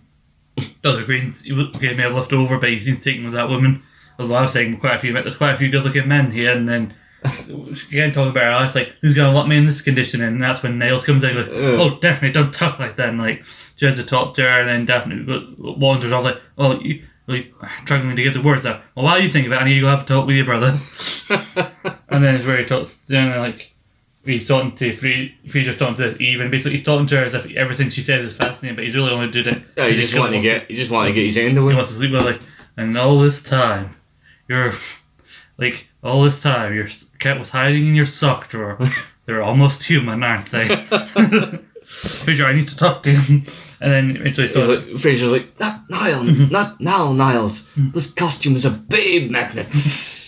What about Daphne? What about the baby? And then that's when he tries to have the whole deal. He's like, Niles, before you completely humiliate yourself. Like, that's it.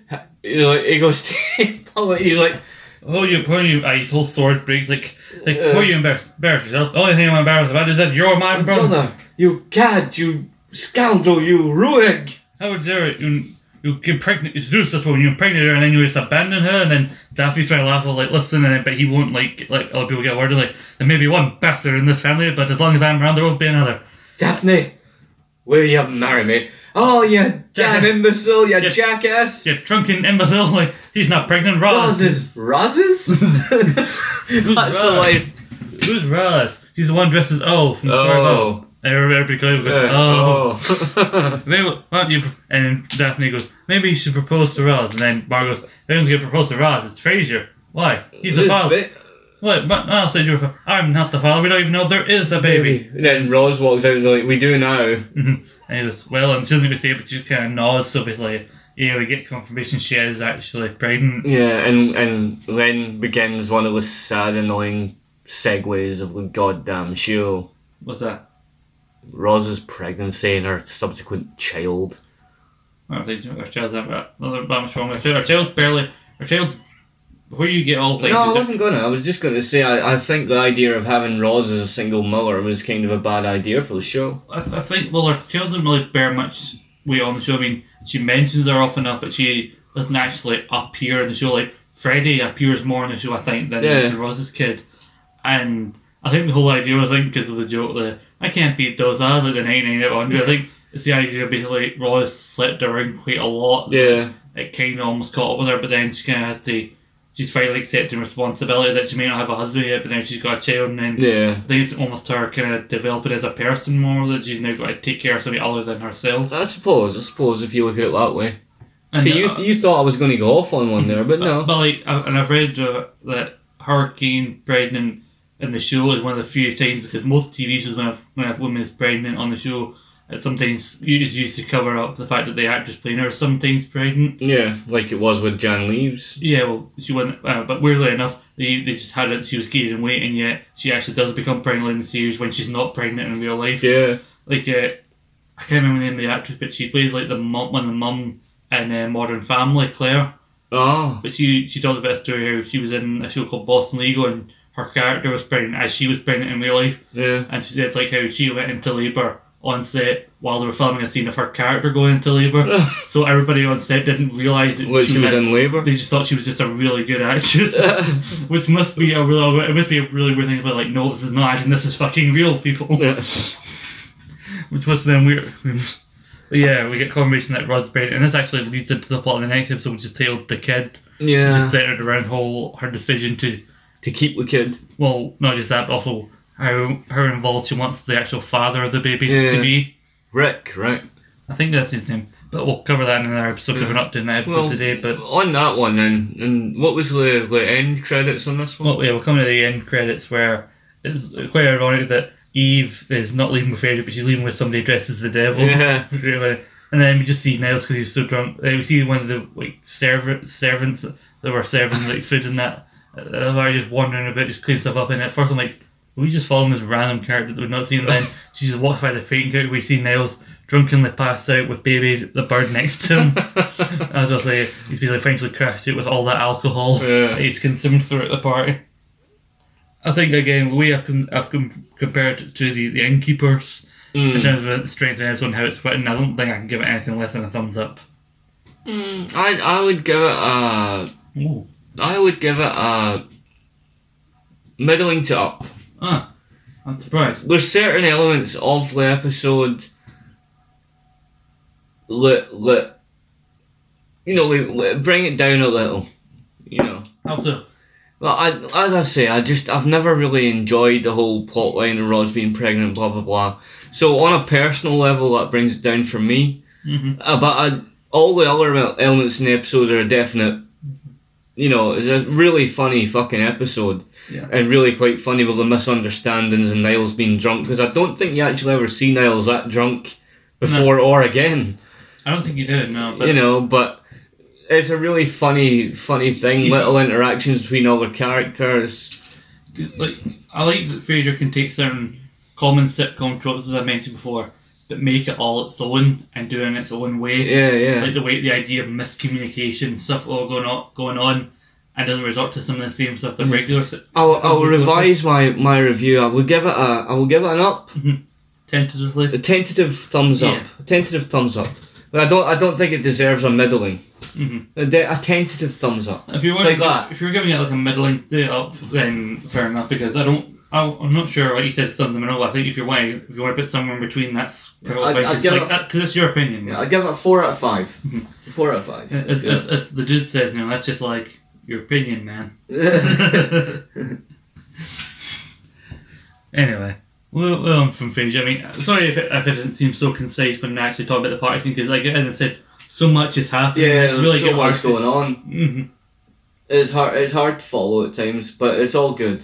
Because like I didn't even mention the scene where Frasier Niles asked Martin if he's seen where Frasier is. He says no. Have you seen where David is? He said no, because Martin's not even paying attention. He's trying to flirt with this woman. Yeah. And he says no to both his questions because he doesn't know where they are. He goes, "Well, Holmes, you've done it again." And we're moving on. We'll do like a quick kind of roundup. We're going to be talking about Impact because I thought that let's talk about Impact on the show because quite possibly, in my opinion, one of the best wrestling organisations at the moment. Because Slammiversary is really gaining a lot of attention. And it really July is. 18th is the date where a lot of the wrestlers who were released back in a couple months ago, their non-compete clauses come up on that day.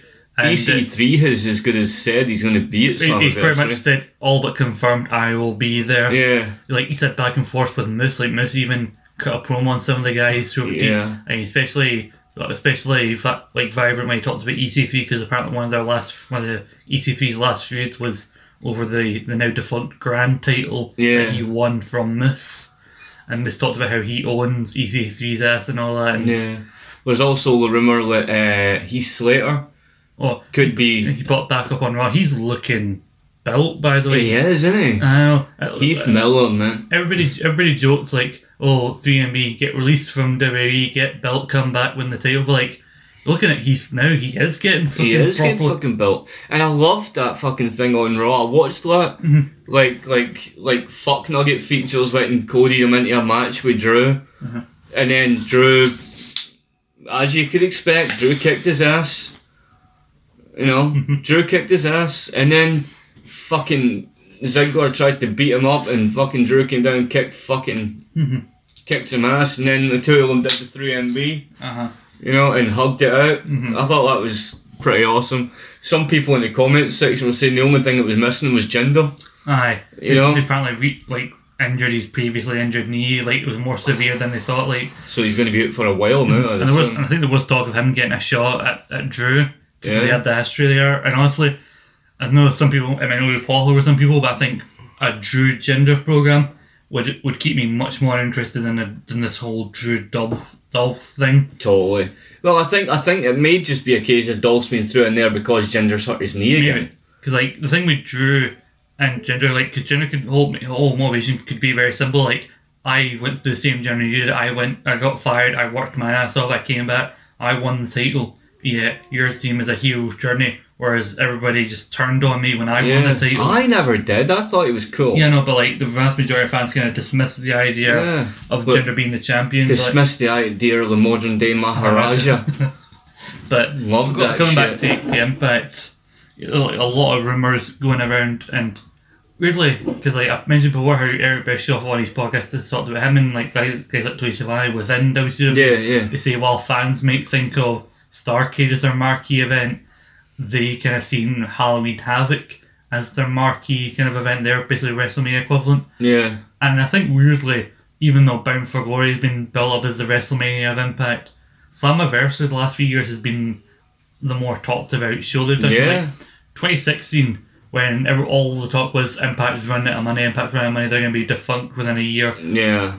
The thing, everybody wanted to watch Slammiversary that year because Matt and Jeff had started the Broken Universe, which they had a match in that show, which then led to the Final Deletion some weeks later. Yeah. 2018, people thought, that Redemption pay-per-view back in April was actually pretty good. But then they knocked it out of the park again with Slammiversary, and that's when people started to think, maybe Impact is viable again. Yeah. They were less hyped about 2019, but that still had the intrigue of first ever intergender pay-per-view main event, Sami Callihan, Tessa Blanchard, and that rivalry. I loved it.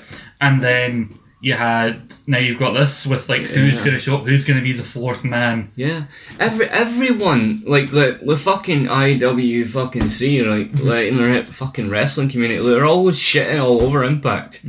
But see if they actually fucking pulled the stick out of their ass and took a second to actually look at the product. In my opinion, my personal opinion, it's better than the rest because better than some. It covers all fucking bases. You know what I mean? You look at Slammiversary, right? You've got fucking Jordan Grace defending against Deonna Purrazzo, and I see when that woman made her debut. Yeah. Fuck, man! Did you see that shit? Yeah, the way she just boom. And basically squashed Alicia Edwards in her first match. Kicked her ass. Pretty much, yeah. You know, you've got a weird and kind of intriguing pair of Sammy and fucking Shamrock against the North. And the thing that was good enough, I watched actually the last few weeks of Impact in preparation for this, and I must say, I said to you before we started recording, I was fairly impressed with the vast majority of shit that I saw. And hell yes. That tag finisher that the North did, from Josh shoulders over into the spinebuster from main base, it's so unique and also, it's so fluid. And the way they do it, and also it's so cool. You can believe that they're the longest reigning tag champs. You look at that tag and you think of it, and maybe we'll see an example of it at Slammiversary. You wonder how do you counter a move like that? Because I look at it, doesn't seem like any obvious way to, unless you fight her over the shoulders once you're on Josh Alexander's shoulders. But once you've been thrown over to Ethan Page, how do you counter? How do you get out of that move? There's no get out. Do you know the only move in Impact that still makes me giggle because I just don't buy it? Moose's finisher. That spear where he just the weird. I like that. The weird flip he does spear. A flip as he does it. I just think it seems to take a lot of and I excuse the pun, but it takes a lot of impact away from it. I like what Moose is doing with the whole I'm the TNA World Champ and how almost animated George Matthews gets. He's not a champion. I'm waiting for the bit where he just Phil Mogatu Phil Mogatu I feel like I'm taking crazy pills. Doesn't anyone notice this? And fucking Madison Ray just sitting there going, aye, but yes, but. Aye. I keep forgetting they're actually married, Madison Ray and Josh Matthews. Fuck it, ugly. Aye. So the technically. I never did know that. So there's something Impact unique. It's got the first ever husband and wife commentary team. Josh Matthews has got a butt. I did like when Susie came in and she's waving, like, who is she waving at? She's waving to all your friends, Josh. Also, gotta say, I'm loving Rosemary. Mm-hmm. She's insane. Gotta say, what was your opinion on the thing when all these dockets were kind of pairing up? Everybody seemed to think online they're bringing back the women's tag belts. Yeah. And then they didn't. Yeah. And like, I think the whole reason they done this whole pair up is basically like, for the gauntlet match, like basically like, oh my god, Susie and Kylie Ray, they were friends and they're fighting, or like Kiera Hogan and Tasha Steelz are fighting each other. Like the idea of like basically dissension between tag partners. But I actually think that if you're going to bring back those tag belts, now is the time. I think. Yeah, I've got to say though, and now that you've caught up the last couple of weeks. I haven't seen the episode that's airing this week. No, I've not seen that one yet. I meant to watch because I seen like Josh Alexander's fighting Sami Callihan. I want to see that match. Yeah. But no, I've got to say, despite them putting the belt on a bitch who wouldn't actually fucking show up. Oh yeah, the whole thing of it. Do her goddamn job. She wouldn't send promos and shit like that. I mean, fair enough. You're stuck in Mexico, which we all found out was bullshit anyway. She's an American citizen. She could come back. Mm-hmm. Fucking film some shit. Send it to Impact. Yeah. You know, don't sit there like some skank in your bikini fucking holding the belt up just because you can't be fucked coming to do your job. They wondered Impact fired at least they got the belt back. Yeah. But do you know what we should have done? Mm-hmm. We shouldn't have put that belt on somebody that looked like a child with it on. We should have put it on goddamn Taya Valkyrie. I really enjoyed Taya Valkyrie. Taya Valkyrie is fucking awesome. And she is huge. I mean, Jordynne Grace is huge too, but she's also very small. Compact, I think is the phrase. She is almost shorter than the ring ropes. She's a compact little dynamo. She did a dive to it saying it's not called a tope, it's called a lope, I believe it's called. Yeah, and I'm very much I'm on Brian's side. I'm very much a fan of Triple XL. Oh yeah, Ace and I can't remember his name. His body, but I like the fact that Ace has lost weight now. Yeah, because he looks like he can move now. You know? Yeah, definitely, it's definitely a benefit to him. But and I like, bah. What's interesting, like people going between companies right now, because like Tasha Steelz, I vaguely remember she popped up in the NWA. Yeah. She didn't do a whole lot. She basically there at both like the face side of the women's division. Yeah. But she didn't really win a whole lot. Her first match was like at the first pay-per-view proper they had since they started their whole like weekly TV show. Yeah. And she lost to the now women's champion Thunder Rosa, but like I think she's actually doing a lot better in Impact. And had a theory, by the way. What's it? Well, you know how upcoming Slammiversary, right, with the title match. Yeah. It's Trey, Ace Austin, who I hope fucking wins, Eddie Edwards, and question mark. Mm-hmm. What if? And it's a long shot, right? Because he's not been involved in any major story as such. What if Rich Swan's knee is better? Potentially Rich Swan. I don't think it'll be. I do think we're gonna have EC3. I don't think my theory is EC3 doesn't appear in the 4-way. EC3 because Tommy Dreamer's fighting Moose. So he might get involved in that. So like I think Moose like beats Tommy after a very short but competitive match, but then Moose kind of try and call somebody because like he said, "Oh, this is the night where a former teenage champ may appear." Yeah. We'll come out face the new teenage champ. And out comes EC3. He kicks his ass. And I think some other former Impact star comes out in the main event. Yeah. I'm thinking, I don't know, Eric Young, someone like EY. of that ilk. Do you know who I'm loving? Because they teased the big tease of Super Eric. So he's all ego, like, Eric Young is too scared to go in the ring, and like, here comes Super Eric. Do you know who I'm loving back in it at the moment? I know he's a TNA original. Crazy Steve. Yeah. Or before we had the unfortunate removal of Joey Ryan. Oh. Mentally unwell Steven. Oh, I love that because like they teased the whole thing like the Johnny Swinger and Chris Bay and a mystery partner versus the Deaners and the match which went ahead, and then the week before they teased also that match with Crazy Steve, and then just no mention of it. They just swept Steve into this thing with Moose. Yeah. No mention of I Joey hated Ryan. that. Have you seen that match? Crazy Steve got annihilated by Moose. Can I just say about Hernandez? It was better than when it was the scene match was better than the thing he did with Hernandez because Hernandez is not looking as big as he's looking. He's looking kind of flabby. Yeah. Also, I liked it like, the other week he was just doing arm wrestling with Ladiners. He doesn't look. He's not as. He was never the most coordinated wrestler. Just about the thing we did the board off and like dropped Doug Williams on his fucking neck. Yeah. And nearly fucking killed the guy. Like now that he's carried his extra weight, he's even fucking worse than he was before. Yeah. And didn't he used to tag with Chavo? Yeah, and Homicide in the original LAX. Yeah. Mm-hmm. Won the tag belts with Chavo, did he not? Yeah, very briefly. Yeah. I believe they lost to a weird team of Bobby Roode and Austin Aries. Yeah. They were called the Dirty Heels. Isn't he a bit of a cockbag now, though? Austin Aries? Yeah, I think when we finally go back to our Impact retrospective, eventually we'll talk about how much of a cockbag Austin Aries is. I mean, he always looked like a cockbag. Mm-hmm. But I didn't know he was as much a one as he looked. You know? But yeah, I like the whole thing Mr. Dooney. He's got the thing with Tommy Dreamer coming back, and I think we're going to have something with EC3 happening because they keep me going back and forth.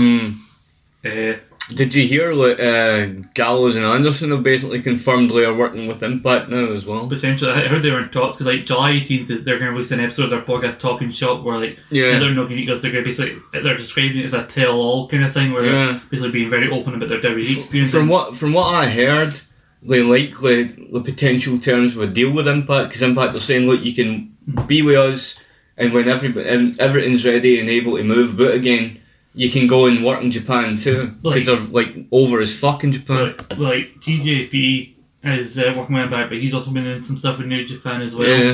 Like they started this new thing, the Lions Break project, where they did this secret taping in LA. Yeah. With some of their new LA dojo guys and some established guys, and TJP's on it. Him and Jeff, guys like Jeff Collar on that.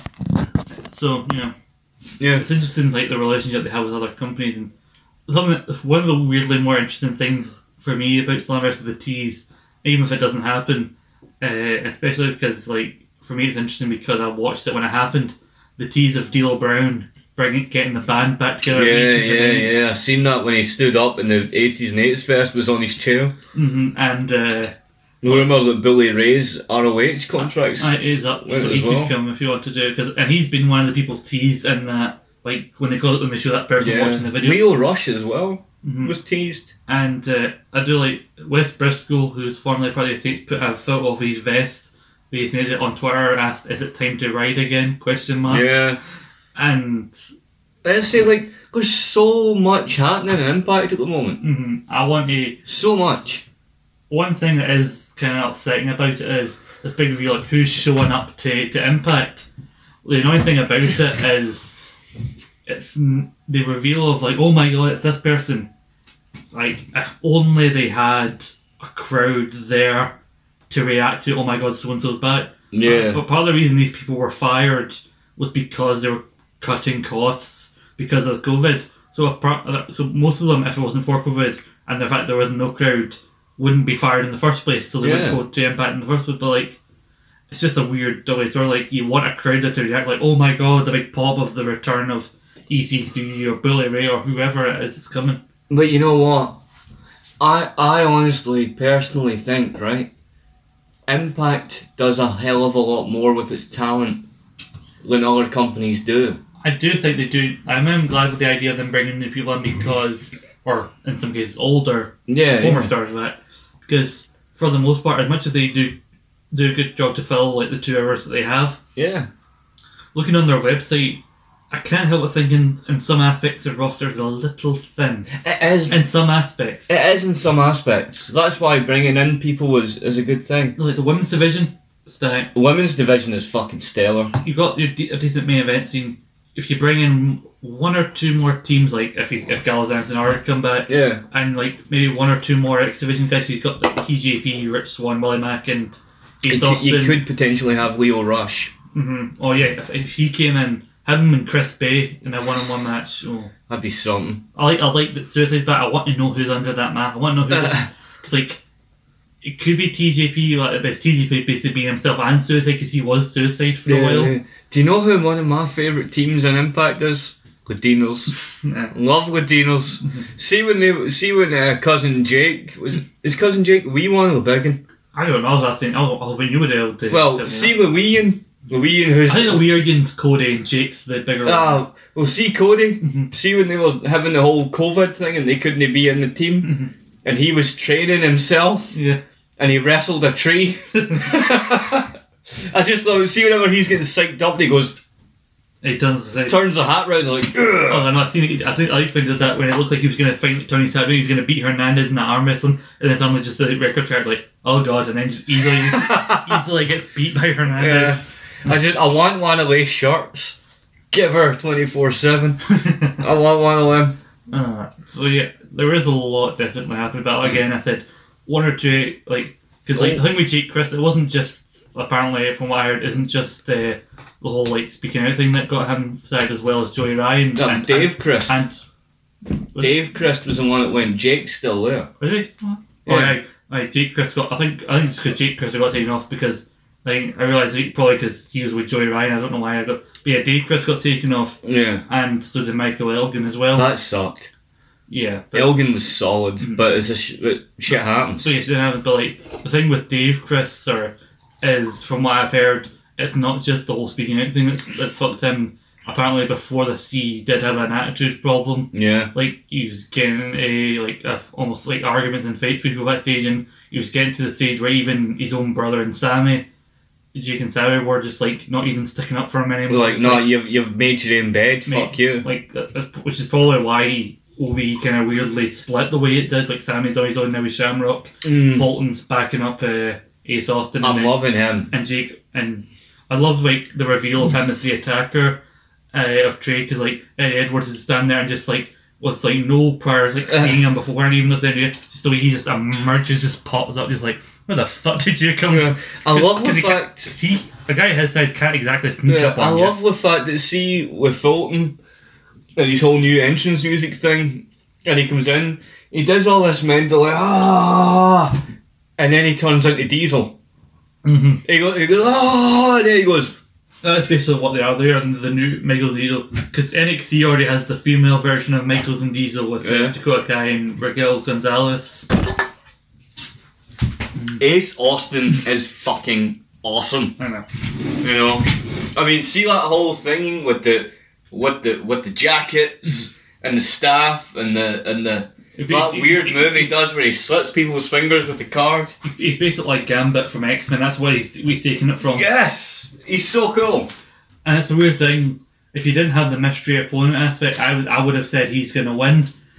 But I think the fact that you're teasing this mystery fourth person, it feels like they're taking us down to a corner where the fourth man has to win. Pish. Ace has to win. Ace is fucking brilliant. I'm just saying. You're forgetting the ace in the hole. Madman. You know? Why is he not described as? Why is he not referred to him as that? Why is Ace not referred to maybe Ace Austin, as his ace in the hole? Maybe Ace Austin does not like puns. I don't know. Well, his finisher's called the Fold, or something like that. That is a great finisher. Yeah, no, but like it's a do with cards and poker. Yeah, then you fold. Maybe he does not like puns, but he likes buns. Anyway, but like, yeah, there is just so much like happening. We could be here longer, but I think we don't have as much time. But we don't know. I am to be a chef tonight. But Paul, it brings me to an idea I've had. Go on then. What is your idea? We are going to do this quiz eventually. Yeah. When exactly? I don't know. So I am going to win this quiz eventually. No. We are going to do this eventually. And you will cry. Here's my idea. This quiz, you win this quiz. Yeah. You win a battle. You don't win the war though. You don't win the war? I'm proposing a best of 3. Not as in 3 quizzes. We do best of 3.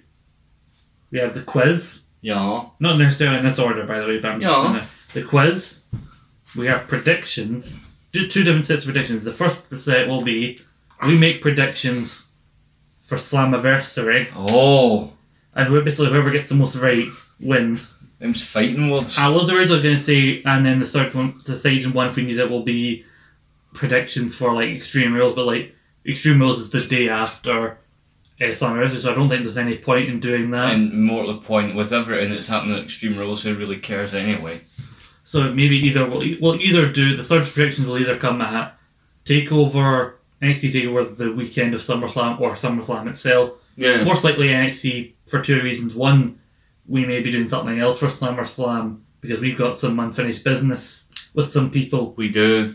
And two, Fucking Starcade. If it's 1-1 going into NXT and we do predictions, you as not an NXT viewer, it'd be even funnier if you somehow managed to fluke your way into a win at NXT. Yeah, that'd be pretty cool. So, what do you think of my challenge, my best of three? Oh, I've not even mentioned the best part. What's that? What the winner gets. As in, certainly in the weeks following this, we will do a podcast reviewing something. The winner will choose what we review, and the loser must go along with it, no matter their objections. The winner will choose something for them to review, and basically, the loser just has to go along with it. If I win, I'm going to make you review Mr. Nanny. Oh God. Hulk Hogan in a tutu. No, I thought you were going to do a whole lot worse, to be honest with you. What did you think I was going to do? I don't know. You just don't. I knew it was going to be bad. You just don't want to say it in case I make you do it. Yeah. But anyway, and I've even thought about what I would make you watch. So how are you going to feel reviewing Mr. Nanny then? I'm not going to review Mr. Nanny. But you are because you're going to lose. I'm not going to lose. But you are because you're going to lose. You're just repeating yourself, aren't you? It's inevitable that you will lose because I am of a superior quizzing mind. That fact has been proven many times on that phone quiz. But, well, how are you going to feel if you somehow win the quiz? But how are you going to feel if you do these predictions for your beloved Impact, and somehow I am able to defeat you with predictions for Impact Wrestling? I will not be sore about it. Really? You are not a good loser. You admitted that an hour ago. I will not be sore about it because my thing about Impact, right?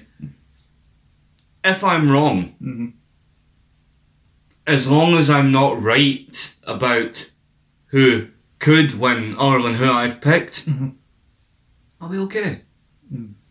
Like, as much as I love Sami Callihan, I couldn't give a flying fuck about Shamrock, but as much as I love Sami Callihan, I personally think it's a silly thing to be putting him in this weird tag situation. He should be going for the goddamn belt, you know? I want the North to retain. You don't have to give your predictions here now, I'm just letting you know. No, I'm just going to hit out with it. I want the North to retain. I want Ace Austin to win. As long as Eddie Edwards doesn't win, I don't care. Because I feel he's a total fud. As much as I think he's okay, but I don't know much about him. But have you seen those fucking stupid jeans he wears? Like, I don't know much about him, but I don't... Unfortunately, Trey... He's immediately... a cock. I'm just saying he's immediately at the bottom of the list of people I think is going to win that main event. Unfortunately, he's just there. He's the cock bag of the mix. Well, that's a bit harsh. I don't really know him. I just don't like him. He's a fud. But he's one of the rascals. I don't much like Glenn Nyler. But they put a cool finisher, the insult push-off thing. Dezen Wentz. Zachary Wentz. He's opening up his own training school, apparently. With Ace Austin as part of the team. Yeah. And that Kimber Lee, who was weirdly, her time in WWE confused me. Is she that kinda chunky chick that kept trying to batter havoc with Knuckles? I think so, yeah. Yeah. But she... Then Nevaeh kicked her ass. She's like Abby Lath or something like that she was called in WWE. She joined the Mae Young Classic. She talked about how Mae Young passed on her finishing roll-up move to somebody, and that person trained her, and then they passed it on to her. Yeah. So basically the way they pulled up being the Mae Young Classic, they basically positioned Abby as a favourite to win it. And she goes out in the quarterfinals, she signs an NXT contract. Yeah. She's barely on TV, and then she just fucks off into by the way, she's been released. Yeah. So her time in WWE confused me. I just want to get out of there. So hopefully better things for her coming in Impact. See what I mean? Impact can take a person and use them well. WWE can take a person, sign them, and then not even fucking use them. WWE, for the most part, apart from their top level guys, and by the way, to all those that think I'm being sexist, I just mean guys generally. Yeah, I get what you mean, but like... I don't care if you're a chick or a dude, I'll call you dude regardless. You know. Oh, fuck's sake, I'll even call you bro. I don't care. Oh, I mean, NXT, when I talk about it, they did do it really good, like, the last 2 weeks. They bringing back the Great American Bash. You had Rhea Ripley doing a double, like, reverse cloverleaf move. Looked fucking impressive as well. And you had that guy, Dexter Lumis, the whole, like, wide-eyed, creepy bastard. Like, he's one of the best characters they've got. Wide-eyed, creepy bastard. Like, he tried to kidnap Roderick Strong and put him in a trunk, and Roderick Strong had to go to therapy. That's their running storyline, and it's hilarious. At least I feel so. So, I'm looking forward to this best of 3, shall we say. Yeah. It shall be good. It shall be. And I will be right on every goddamn level, and I will win, and you will review Hulk Hogan in a tutu. We'll see. Until next time, if you want to look back on our previous quizzes or our previous Impact retrospective or Fraser reviews, you can look at our back catalogue on all good Android podcast sites like Anchor, Spotify, iTunes, Google Podcasts, Podbean, anywhere you prefer to get your podcasts. Anywhere, everywhere. Come on. And the links, listen to us. The links to those podcasts have been shared on our social media at SP Rambling on Twitter. You can get me at ScottMcLeod1996 on our Facebook page, facebook.com/Rambling Podcast. If you want to send us any booze or any money, send it to me. He doesn't want it. We send any abuse you may have or any negativity we have the show. You can send that at RossMcLeod93. Send it to him. He'll deal with it. I'm sure it'll get to us eventually. Or send it to someone who cares. You can look forward to us talking more about Impact in the coming weeks. Again, we will get that quiz done. When? I don't know. I don't want to make any promises because I don't know. Good few sliders down. I'm no longer sitting on my chair. I'm sitting behind my chair.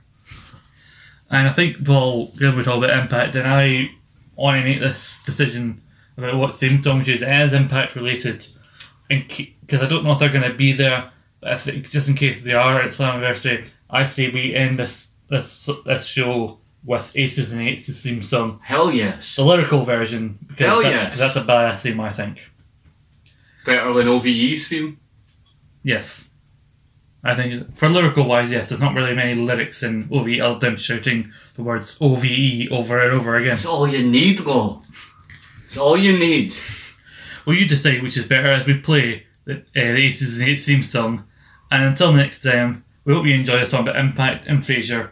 And we'll just say, ta-ta. Ta-ta.